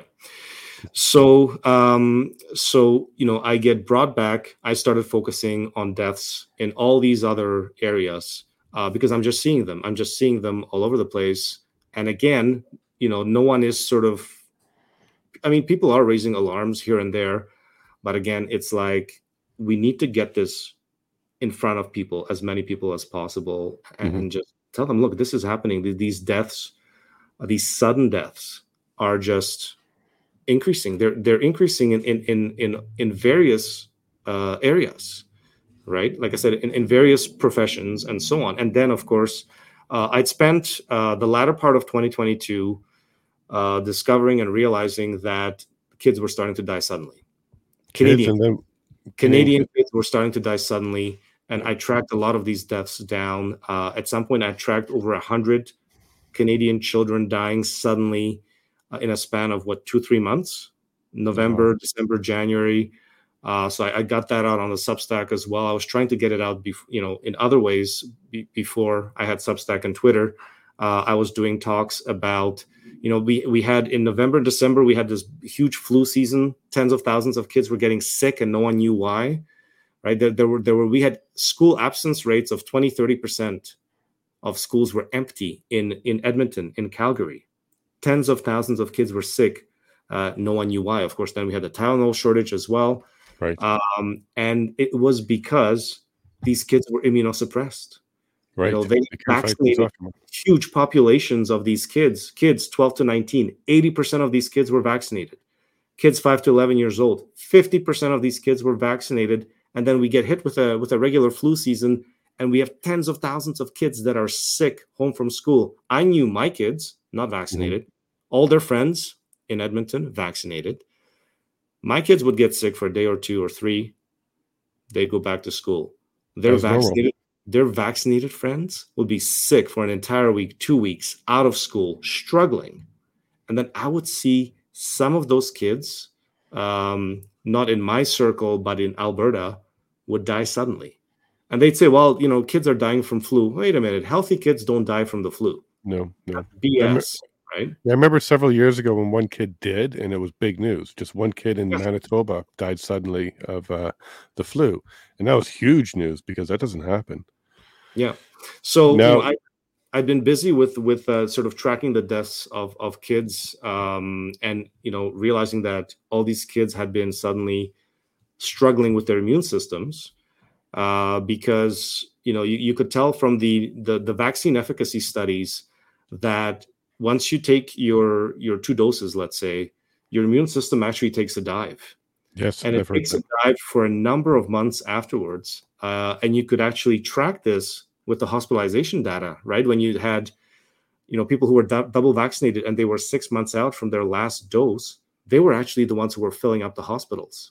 They were in Right. the ICU. They were the ones who were dying. That's why Dina Hinshaw, the public health chief in Alberta, actually deleted all of that data from the government website in the summer of 2022, so that Albertans would have no idea who's in the hospitals, because it was like 90% of hospitalizations were vaccinated and about 80 to 85% of deaths were vaccinated. And of course, at the time, it was the triple vaccinated who were the sickest. Hmm. You know, they were the ones with the crashed immune systems because they had their dose in the last 6 months. And our health officials knew this, and they were deleting all this data from the government websites so people wouldn't catch on that the vaccines were actually destroying people's immune systems, right? Yeah, they knew because they even got 10 doses for every Canadian child and adult, 10 doses for every Canadian they secured, and then they were building facilities to make even more doses. Not sure And why on they top would of do that, that if it was supposed to be 2 doses. when you look at the digital certificates that were being prepared, whether it was in Europe or whether it was in Canada, they had actually programmed, I think it was 8 slots for 8 vaccine Right. Yeah, yeah, the doses cards, right. So they're as supposed to part be of the 2 your plus as something part of your else. vaccine passport. Yeah, That's right, you're right. I remember seeing that too, because the first ones were labeled 1 and 2 or something like that, and then the rest were kinda emptied, but there were spots for 8. exactly. Y Now when did you start noticing turbo cancer or aggressive cancer? That's interesting. I can't pinpoint it exactly when, but I can tell you that as the number of doctors kept going up in my database, especially the sudden deaths, I was looking at it, I'm like, well, what is causing these sudden deaths? Right. And it was four things. The main one was myocarditis, sudden cardiac death. And that's basically when you've got just a sudden arrhythmia, boom, person drops, has a cardiac arrest, and usually you can't bring them back, right? And Right. these were happening to athletic doctors when they were exercising, and they were happening in their sleep. These were the deaths in their sleep, right? So that Mhm. was number one, was myocarditis. Number two was blood clots. So you saw people coming down with strokes, pulmonary embolisms. They were killing doctors. Not as many as the myocarditis, but enough to notice, right? There were things like seizures. Those were starting to happen. Aneurysms, like a burst aneurysm. Mhm. But then I noticed the cancers. And the way I noticed it was usually someone who was quite young, and they would get a cancer like, you're in your 30s or 40s and you get lung cancer. Well, these people usually don't get lung cancer, and then it kills you in like 6 months or 12 Right. months, or you Very get like aggressive. a rare brain cancer and so on. And there was enough of these that had shown up in my database that I thought, okay, there's something wrong here. I started reading up on it, studying on it, and so on. And as soon as I got my Substack going in February of 2023, I started writing about turbo cancer. And this is the term, again, not my favorite term, not really a medical term, not a medically defined term. It's sort of a, it's not coming out of the medical field, right? This term turbo cancer, but I think it captures the essence of what this entity is, and Right. it's a brand new entity. It is something completely different, and I can tell you, as an oncologist, it's something that we've never seen before. It is unlike anything. You cannot relate it to anything that we've dealt with in the past, and that means that there's a completely brand new process that is going on that is predisposing people to these cancers, or people who've had cancers in the past and were in remission. Now their cancers come back. They're way more aggressive. Mhm. They spread way more rapidly. So again, the character has changed, right? So I started publishing on it at February of 2023. I started publishing right away on turbo cancers, kind of looking into it, poking around. There's a little bit of research out there, sort of some cases, but for the most part, it's just being ignored completely by the medical establishment. They're saying it doesn't exist, it's not a thing. But there's the occasional oncologist here and there. There's an oncologist in the United Kingdom, Dr. Daglish, I believe, who's starting to talk about turbo cancer or these just aggressive cancers. But just it's something the medical establishment does not want to deal with. And yet we start seeing obituary after obituary of young people. You'll say, short but courageous battle with cancer, killed them within a matter of months, sometimes weeks. End of story. No one's looking into it. No one's investigating it. Were you part of the inquiry, the Preston Manning inquiry at all? So that's, that was interesting. I had signed up. I'd filled out the expert witness form to be a witness in the inquiry. And then somehow, apparently, my application sort of slipped through the cracks. And people started reaching out to me and they said, look, the inquiry is coming to Alberta. Are you testifying? And I said, well, no one's reached out to me. And so people started making some phone calls. And what I was told was that, oh, sorry, we no longer have space for you. And they were still doing interviews in Alberta, British Columbia. They were going to go to Ottawa, Quebec, and there was no space for me. So I thought, okay, I don't want to go sort of too down any kind of rabbit hole why that is, but I was not given the opportunity to testify. I would have had you as number 1 or number 2 on that list to talk to. I'm not joking. I applied to be a commissioner to that. Like I applied and some people had nominated me. So I was really looking into the NCI. I would absolutely have had you on that list. Something's weird there too. They had 300 witnesses. And so I can't imagine that there wouldn't have been room for me. Give me an hour. No, you can make it happen. Like I don't need that much time. I'll prepare something professional, data, names, everything. I was not given the opportunity. I don't want to say anything really negative about it because it could just be they didn't have the space, and they could just be that. Like that could be the case. It may have been an oversight. But for the record, I filled out all the forms. I made an attempt. I just wasn't given the opportunity. But I know there's a lot of good testimony that came out of it. Very important testimony. It's on the record, so I think that's great. I think there's a tremendous benefit because I think NCI gave voices to people who would otherwise not have had a voice. Right. I can say, look, I'm on Twitter, I'm on Substack, I'm extremely active. I have a big following. I reach 15 million people on Twitter every month. Several million people on Substack. So it's okay. I can get my message out, right? But there are people who testified in the NCI who would have no other way of getting their message out. So I think it's good that they got that opportunity. Now, on your interview with Dr. Drew, you mentioned a couple professions that really tweaked my interest: pilots and bus drivers. These are two people you've also noticed, or two professions you also noticed that you had some concerns with. I know pilots were pushed really hard to be vaccinated. I'm a pilot, but I'm not a commercial pilot. I'm just a private one. I didn't have to, but they did. And you're absolutely right. That's not the person. You need to have clots or strokes or anything, seizures. This is not the person that needs to have that. So you had a concern about that. And then the same concern for bus drivers, like school bus drivers and bus drivers. You had some reports and you found some stories where, sure enough, there's people passing behind the wheel of a bus.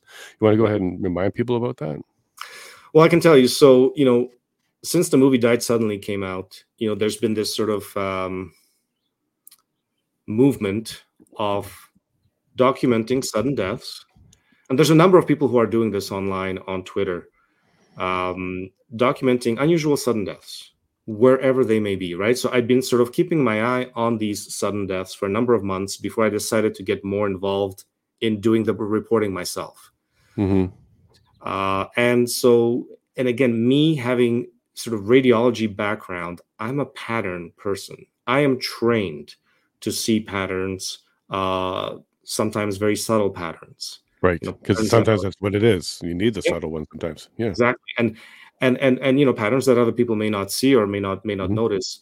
And so I'm always looking at what's out there, what's happening in front of me. And I can tell you and that's how, that's how I discovered the issue with the doctors. And then, of course, I do a deeper dive and then get the actual hard data and the information, put it out there. Then let people know what's going on, because nobody else is doing it, right? And Right. so I've been tracking these sudden deaths of all kinds, I'd say from late 2022 onwards. And it was really only in February and March that I started noticing in very high incidence or frequency of pilots collapsing in the cockpit in flight, right? Hmm. And so I thought, okay, let me start tracking this, right? And so I sort of started tracking it, and then it's just one of those things. You start tracking it, and then suddenly You'll see it. these incidents are happening, and you see them everywhere. And really, all someone has to do sometimes is just put it together. Right. Put all the incidents together. Let's see what when you put it all together, it gives you a bigger picture, a better picture of what's happening. And I can tell you with the pilots, something happened in the last few months where these incidents are just happening at a much higher rate than they were happening before. I did a deep dive. I did a research into these incidents in 2022, 2021. There were some of incapacitations. That's what it's called with pilots. It's incapacitation in flight. Now, that could be a cardiac event, but it could also be a blood clot event. It could be something else, right? But basically, it's when the pilot goes unconscious, becomes incapacitated, right? Very dangerous, by the way, a very dangerous thing to happen. And there was just, for whatever reason, in the last few months, these incidents are just more and more frequent. And through my documenting it on Substack, writing about it, and so on, I got in touch with U.S. Freedom Flyers group, Josh Yoder, who's a pilot in the United States, who is really sounding the alarm about pilots having COVID vaccine injuries and having cardiac issues. And so, we're realizing that something very wrong is happening. These incidents are happening far too frequently. In the last couple of months, I've documented about more than a dozen of them. Now, this is more than a dozen incidents of a pilot getting completely incapacitated in flight, to the point where the other pilot basically has to land the plane. Right. Divert, and then land the plane.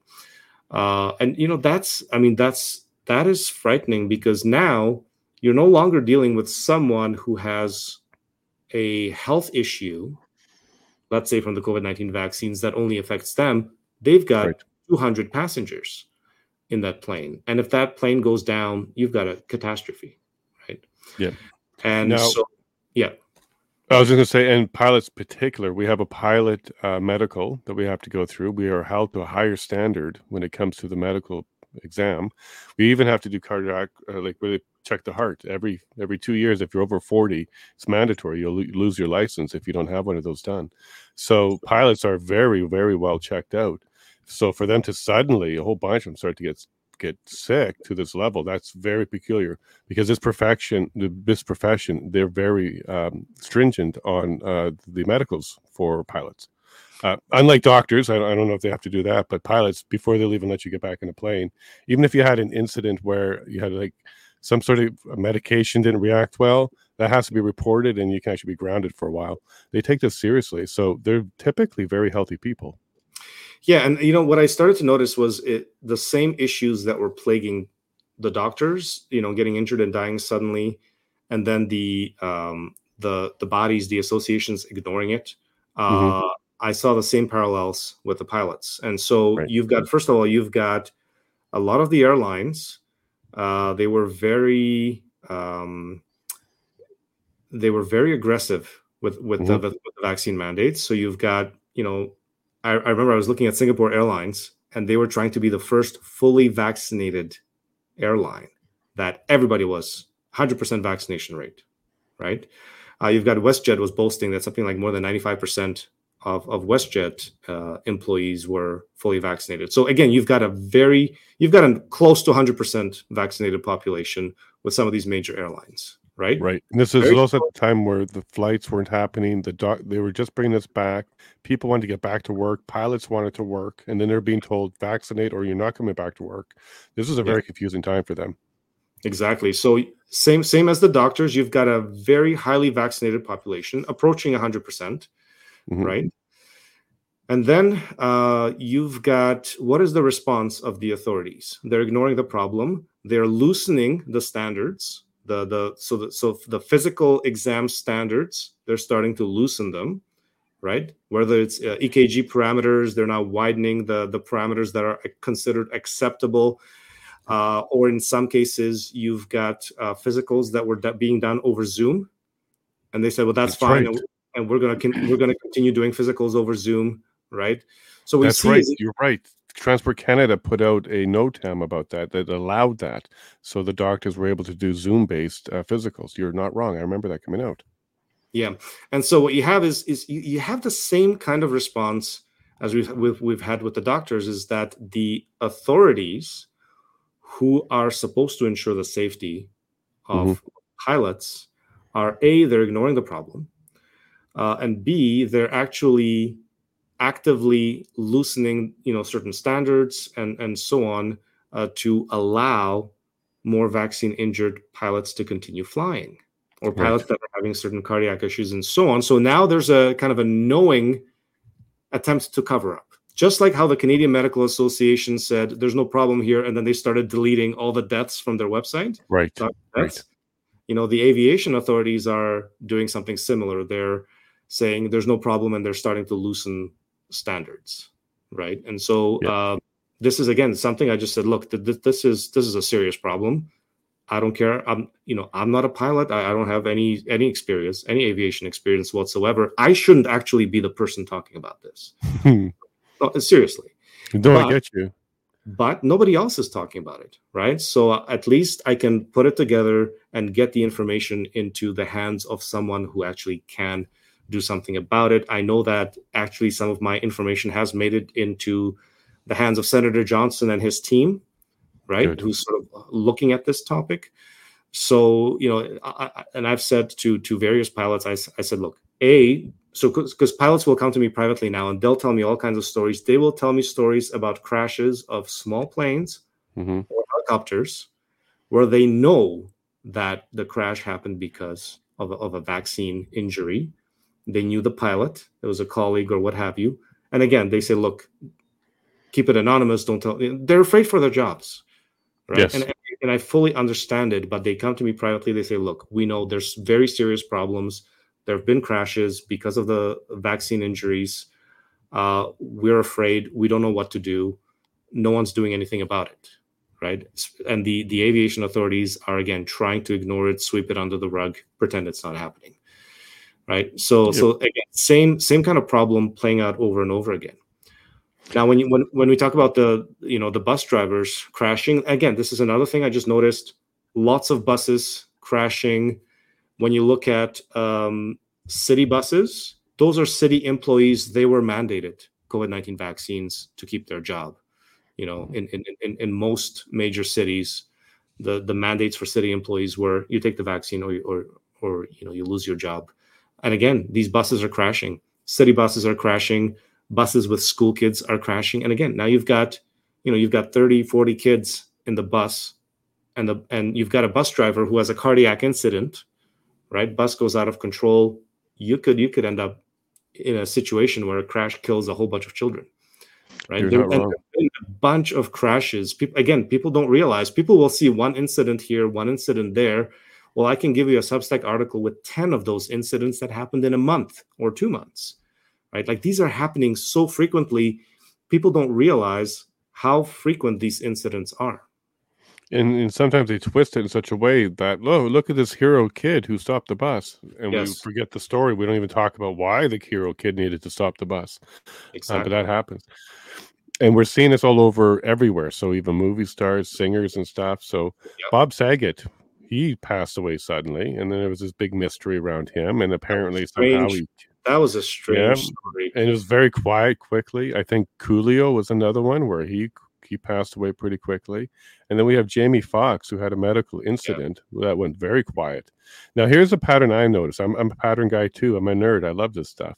The pattern that I noticed is when somebody young died before all of this, it was either a drug overdose or a suicide. Full stop. That was it. So you would hear it.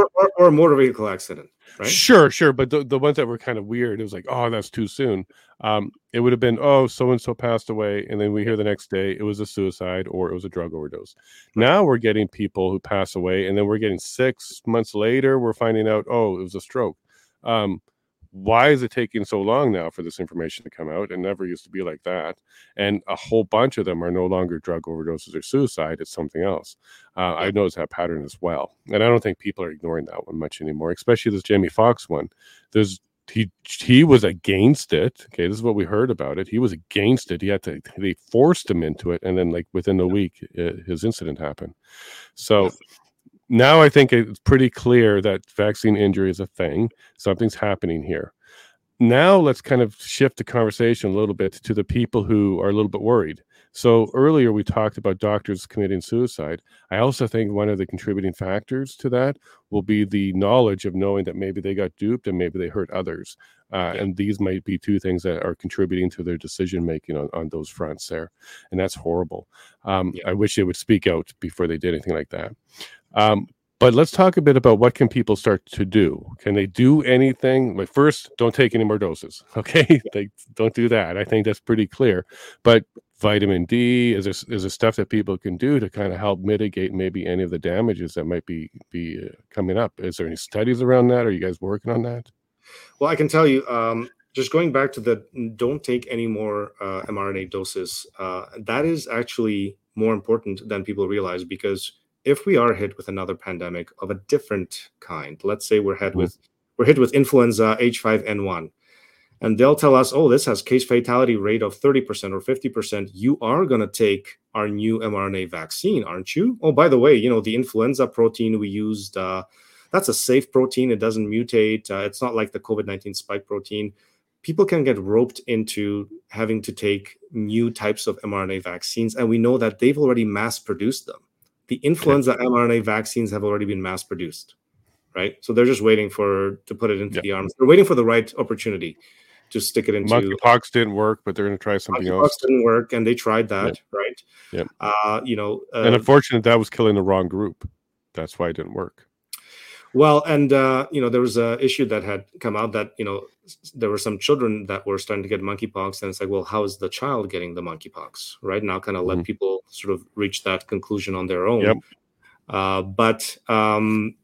So they've got other mRNA vaccines in the pipeline that they want to release. I know this year, influenza is a big one. RSV is another one.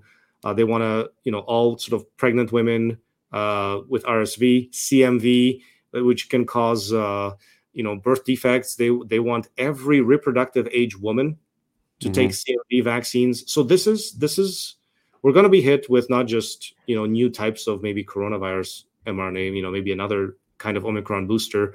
They're coming out with other mRNA vaccines. They've already produced them. They've got phase 3 clinical trials. So the important thing will be to say no to the all mRNA vaccines and any related vaccines of that type going forward. Now, some people will say all vaccines, period, because at this point, you can't trust what's in these things, right? The influenza vaccines, maybe they'll give you mRNA, they won't even tell you, right? It's happened, actually. There were hundreds of kids that were taken to clinics to get the old style flu shot. Right, and they got the new one. Being injected with COVID-19 mRNA shots, and they said, oops, sorry, we mixed up the vials. And there's no repercussions, right? So at this point, can't trust anything. But I will say at least no mRNA vaccines, no matter what kind of fear-mongering hits, right? That is the key. Because these things, I don't care what protein they use, they might use something other than the spike protein, they might use something else. It's going to go all over the body. It's going to be inflammatory. It's going to cause similar kinds of problems. You're still going to get the myocarditis. You're still going to get the blood clots, the immune reactions. It's this platform, this technology doesn't work. So people have to say no. And if people in large enough numbers say no, this thing is going to collapse. This whole experiment with this mRNA platform, they are building factories, mRNA factories, but if no one's taking this stuff, these companies are going to go bankrupt. And the key, I want to see Pfizer and Moderna go bankrupt, and I want to see criminal investigations, criminal charges, and all of that, right? So the key is to say no. That's number one. Most important thing is to say no, no matter what comes down the pipe. The next thing I would say is that a lot of people are finding relief with COVID vaccine injury in terms of fasting. Fasting, and it has to be a 3-day fast. 3-day fast has been found, it puts your body into ketosis, and then your body actually starts this process called autophagy, where it starts destroying your own damaged cells. Cells that have been damaged by the spike protein, cells that have the spike protein and have been deformed or what have you, the body starts actually destroying those cells and eliminating those cells. So, when we talk about sort of supplements and nutraceuticals and all those things, which I'm going to come to in a bit, some people don't have money. Some people just are like, look, I don't know what to take. Fasting is actually something very powerful that anyone can do at any time, right? All you got to do is just have the will to fast and stick with it for 3 days. Some people are finding very significant improvement, and this is for vaccine injuries, and this is for long COVID as well, right? Because I'm someone who believes that long COVID exists. There's plenty of people who suffered. Let's say they didn't get the vaccine, or they started having very serious complications before taking their vaccine. I think it's a long COVID is a consequence of improperly treated COVID that manages to linger too long, become maybe a chronic infection. Maybe it hides in the gut. Apparently the coronavirus can actually hide in certain places in your body and kind of cause long-term problems. So same principle applies. Spike protein is toxic for vaccine injuries and for long COVID. Fasting is a huge thing that people can do. That's the main one, where you're not involving any supplements, right? But just water only for 3 days. Yeah. And you can, people can look online. There's all kinds of sort of protocols, but yeah, basically the simplest, 3 days, water only. Maybe some electrolytes, if you're diabetic, you'd have to sort of get some professional advice. Get some professional advice on that, right? The next thing is that you're looking at either at breaking down the spike protein or blocking the spike protein in terms of supplements, right? In terms of breaking down the spike protein, there's basically these enzymes. Nattokinase is the main one. Nattokinase was discovered in Japan. It's made out of fermenting soybeans. You end up with this enzyme that you can extract, sell it as a supplement. You could get it for, I don't know, $25-$30 on Amazon. I'm with the Wellness Company. The Wellness Company has a version of nattokinase as well in their spike support formula, which people have really been raving about and had good results with. Nattokinase breaks down the spike protein, but it also breaks down blood clots. And blood clots, a lot of people who've had issues with blood clots, and we know that all the vaccines cause blood clots, all of them. Okay. AstraZeneca and J&J were taken off the market because of blood clots, but Pfizer and Moderna cause blood clots as well, right? And so it breaks down blood clots as well. It also breaks down amyloid. Now, amyloid is a protein that's implicated in Alzheimer's disease. So you get these amyloid plaques in the brain. Now, why is that an issue with COVID? Because there are actually sequences in the spike protein that if you translate just that particular sequence, you produce amyloid proteins in your body that you shouldn't. Okay. Right. So and that's one of the theories behind why some of these blood clots are so long and so rubbery and kind of white. And, these embalmers are pulling out these weird calamari, like rubber band, like clots out of people. And they're like, what is this? And so on. One of the theories is that it's actually amyloid protein that got built into these blood clots. And that the amyloid has the ability to actually create long fibrils. Okay. So it can actually kind of create these elongated structures, long blood clots. But also, if it starts depositing in the brain, people can end up with like an early Alzheimer's disease, right? So some vaccinated people are coming down with cognitive problems, cognitive issues. Some are even being diagnosed with like an early form of Alzheimer's disease. So I've seen a few of those, yes. Yeah. So nattokinase breaks down amyloid as well. It also breaks down prions. Prion, again, it's this abnormal protein that can create prion disease, which is a neurodegenerative disease, almost always fatal. And there's some theory that there might even be some prion sequences in the spike protein as well. Nattokinase breaks that down also. So a very powerful agent in terms of breaking down the spike protein clots and all of that.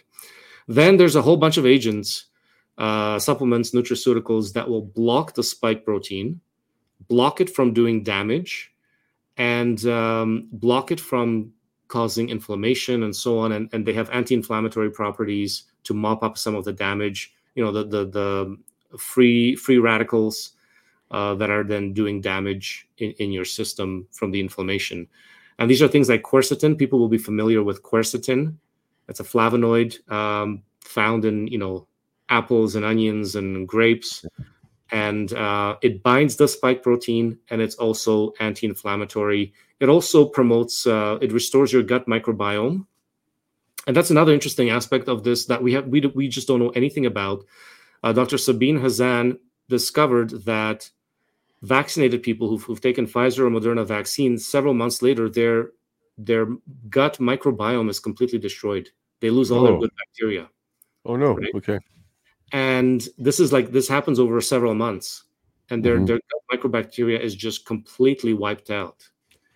Now she's published this online, and it's caused a bit of a stir because that's her expertise. Her expertise is looking at gut microbacteria, testing stool samples and so on.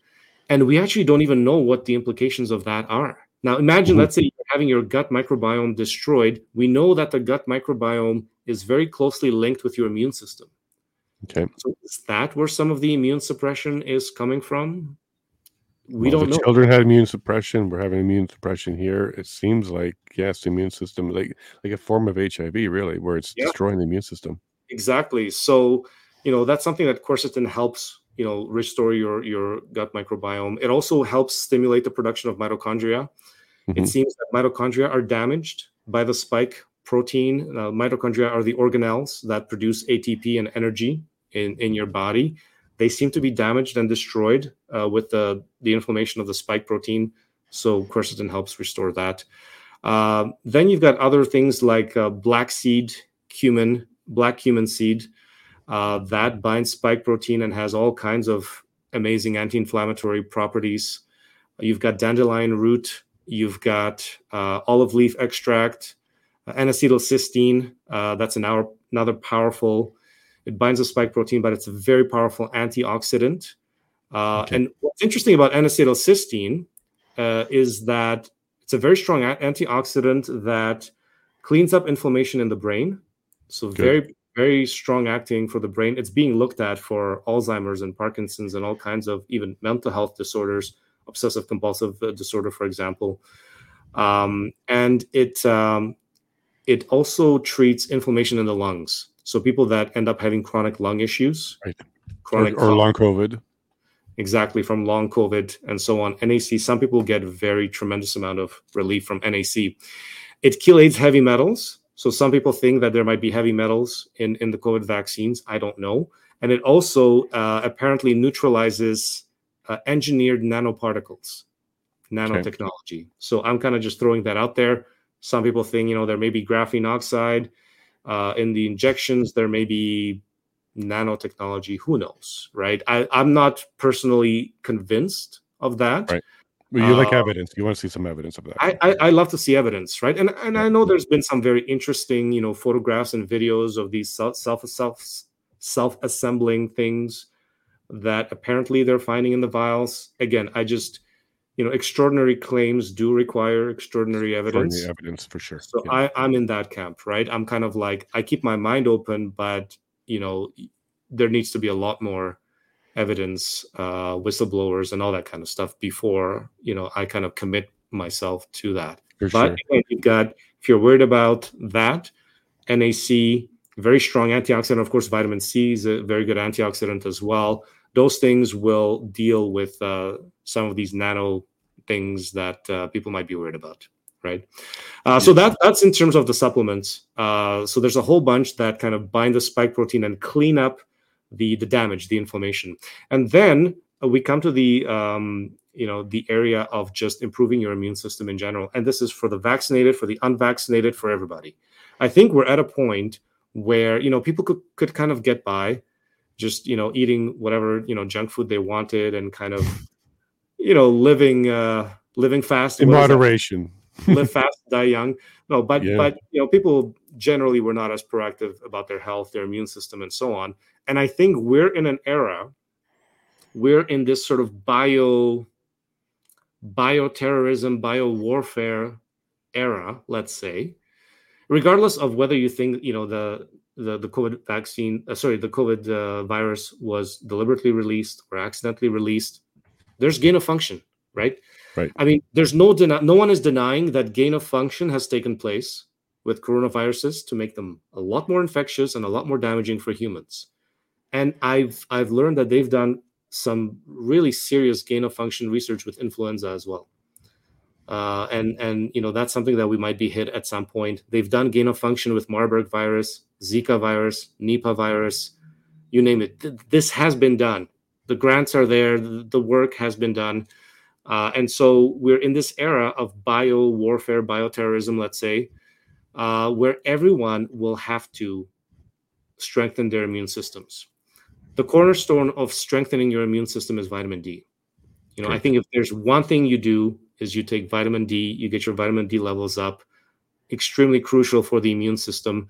There's been studies showing that something like 85% of all the severe cases of COVID-19, the ones who had to be hospitalized, had to be in the ICU or died, were vitamin D deficient.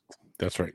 And that if public health officials did nothing other than get everybody's vitamin D levels up, of course, there's no money in it, but if they had just done that we would have been able to avoid the vast majority of COVID-19 deaths, the real COVID-19 deaths. I'm not talking about the ones that were dying, with COVID as opposed to from COVID. So vitamin D is a very key aspect of that. Fortunately, vitamin D is very cheap. Anyone can get their vitamin D. There's no excuse for being vitamin D deficient in this. Well, when there's lockdowns, you don't get the free organic version, which is from the sun. So Absolutely. when you're told to stay inside, you're not even getting the free organic version of vitamin D. Yeah. But again, it's cheap, easily available. You take it with vitamin K2 if you're taking high doses. And I mean, Fauci was taking vitamin D. They from the very beginning, they were asking him, and I think he said something like 6,000 units or 8,000 units every single day. And he was taking high doses of vitamin D the entire time. Yep. Well, ironically, I picked that up on Joe Rogan. So Joe Rogan had an episode where he had a doctor on, and she said the same thing. It was C, D, and zinc were the three that she was recommending. Exactly. So, and we've been doing that every day. Vitamin C, zinc, absolutely, those are key. B complex. I think there's certain B vitamins that are very good, very important. And I always say magnesium. Magnesium is key. It's a key mineral for hundreds of metabolic processes in the body. Lots of chronic diseases apparently are associated with magnesium deficiency. So it's not completely understood, but it seems to be vital for all kinds of metabolic processes. So magnesium, and then selenium, apparently also very important for the immune system specifically. Sorry, now I was going to say my concern is really the things we don't know yet. So we had an entire generation of young people who's going to next be a generation away before they start to reproduce, and we start to see if there's any effects on that as well. Yeah, like a lot of older people got the vax, they were post-menopause or post trying to have children. None of those people were trying to reproduce.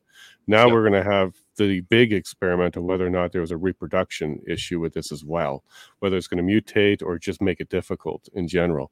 And we won't get those numbers for 10 or 15 years before we see if anything that happened there.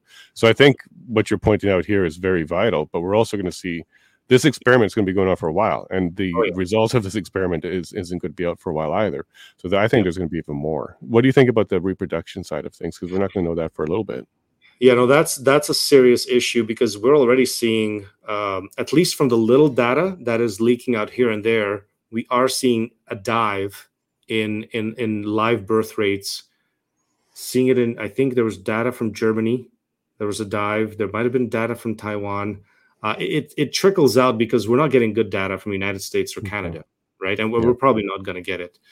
And so that is a serious concern. Now, in terms of fertility, we simply don't know. We simply don't know long-term how many people are going to be affected in terms of being actually infertile, and if there's anything that can be done about it. The risk there is that we know that the lipid nanoparticles and mRNA, they get into the ovaries, they get into the testes. Yeah. And then they cause inflammation. They start damaging the tissues, the ova, and so on. The sperm might be damaged and affected. That may not be reversible for some people, right? And we simply don't know. We're going to need good tests. We're going to need tests that'll test for spike protein in the blood, circulating spike protein in the blood, spike protein in the tissues, to figure out who's been affected, who's been impacted. Like I said, the key is stop taking this mRNA technology to begin with, right? Just stop. Just stop it. Full stop. Just don't take anything, any of it, right? For people who are trying to get pregnant, you have to be at least 6 months out. And even Pfizer said, don't get pregnant within 6 months of taking the vaccine, right? Safe and effective, though. So why is that a problem? Yeah, not exactly, right? And of course, they excluded pregnant women from the trial entirely, right? But after 6 deaths or something like that, I think they took the data out after 6 deaths, or something like that. It's they were telling. First of all, they excluded pregnant women. Second of all, they were telling them not to get pregnant.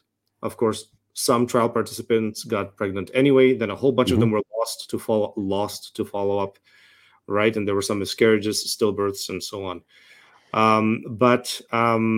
So what do you do if your reproductive age? You've had the vaccines. You may have had your last shot a year ago. Now you're trying to get pregnant. You might be having some issues. That is very tricky, right? Yeah. Because we simply don't know what we're dealing with.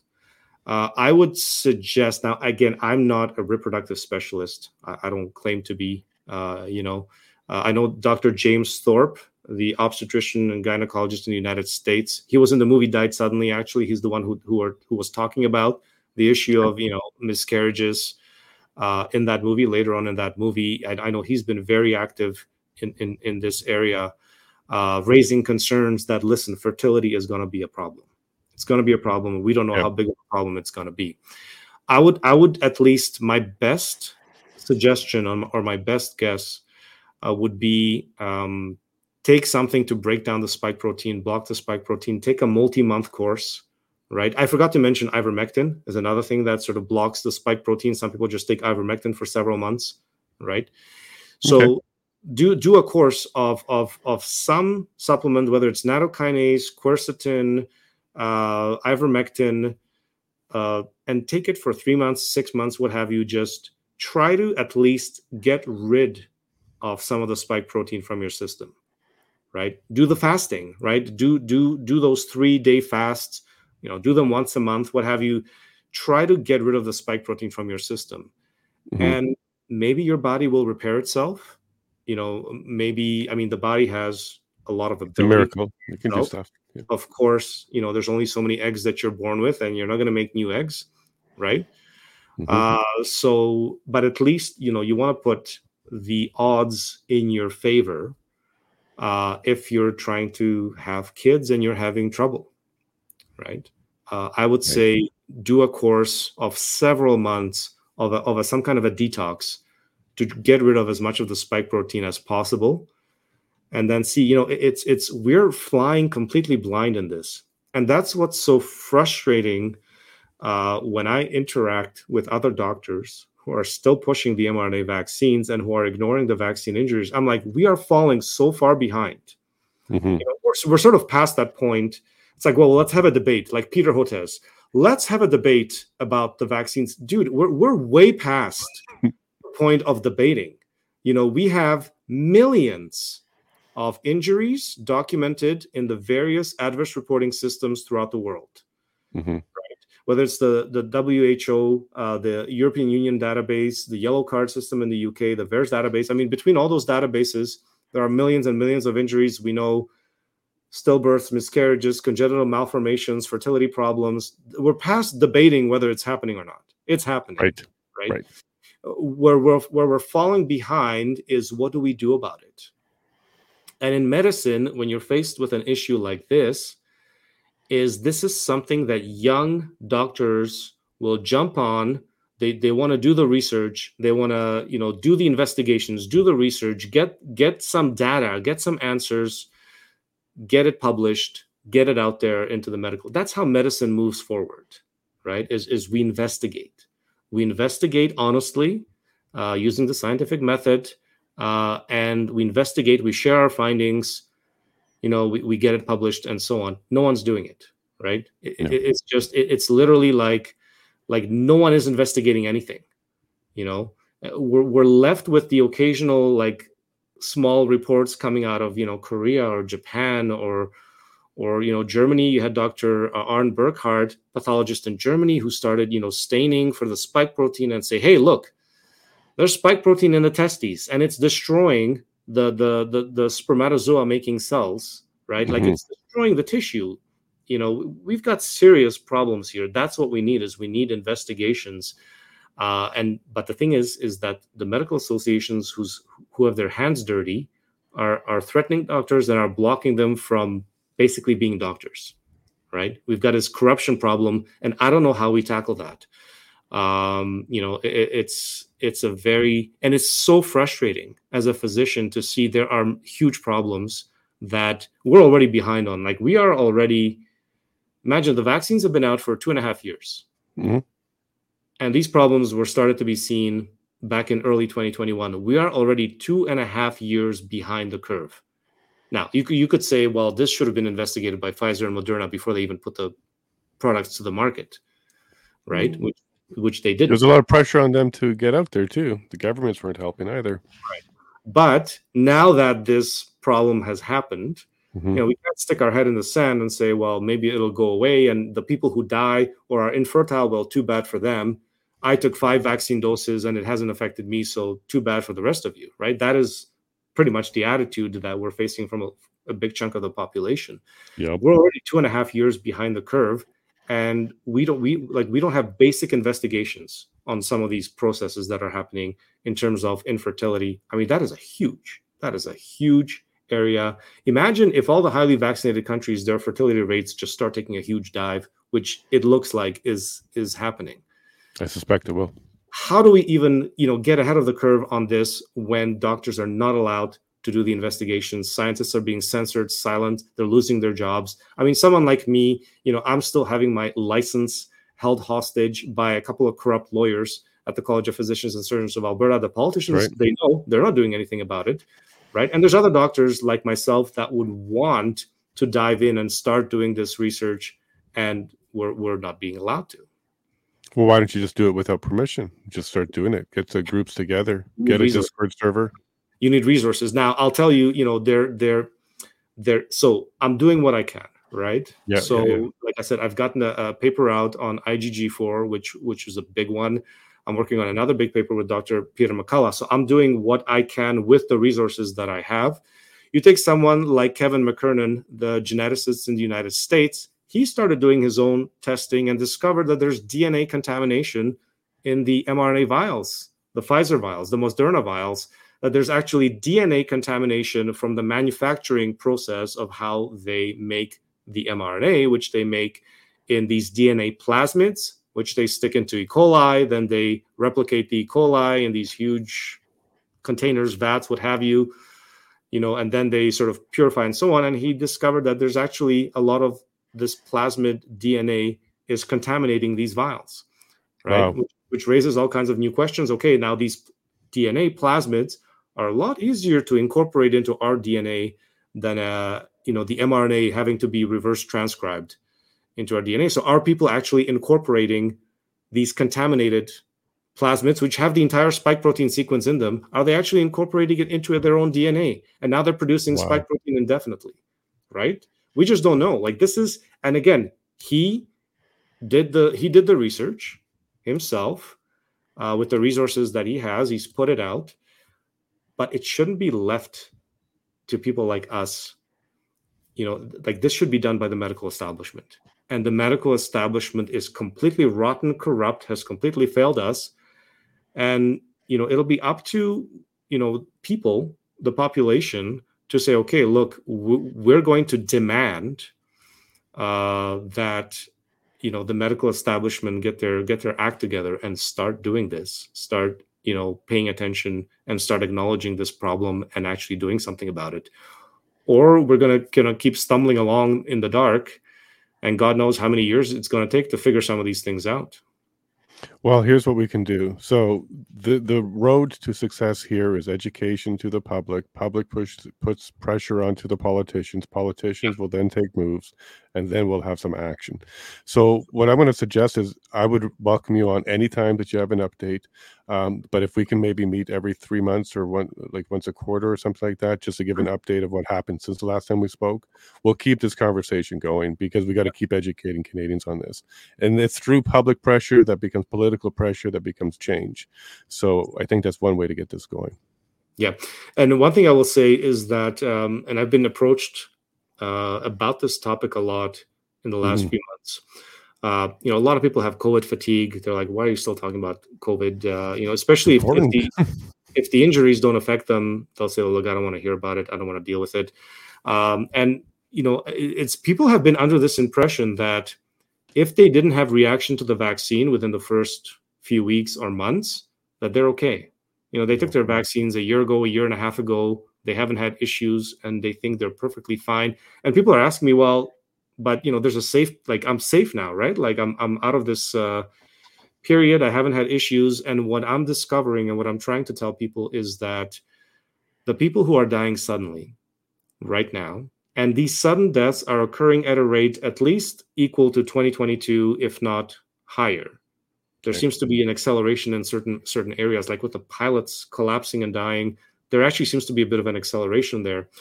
And so these people a lot of them didn't take their vaccine in the last few weeks or few months, which means that they may be dying from... Because they don't have it. Well, they may be dying from a process that was started a year and a half ago. Gotcha. From the shots that they took back in 2021, that has taken this long to manifest itself in let's say a sudden death or some kind of a disability. There's this issue of microclotting, people having these little clots, right? Myocarditis, again, a lot of the myocarditis seems to be silent. What if a lot of these processes, people have internal damage that their body was able to deal with for a long time, for the past year. And at some point, their body's just not able to deal with it anymore. Right. And there's a clot that's maybe just a little bit too big. Now that clot goes into the brain, you have a stroke. Or it goes to the heart, you have a heart attack. Or there's enough scarring in the heart that now it puts you into an arrhythmia and a sudden cardiac death. And again, it's not to scare people, but it's education. And the education I want to put forward is that there doesn't seem to be a safe period. There doesn't seem to be a safe period where, you could say, well, I haven't had any issues for the past year and a half. I must be safe. Right. It doesn't seem to be the case, right? Now, a lot of people will be safe just by the nature of the vaccine batches being all different. And some people got batches that are not causing any problems. Maybe they didn't get any mRNA at all. Maybe the mRNA was degraded or what have you, or it was too low concentrations to cause problems. So a lot of people will be fine. But there's about 15% of people that have had some kind of a serious effect.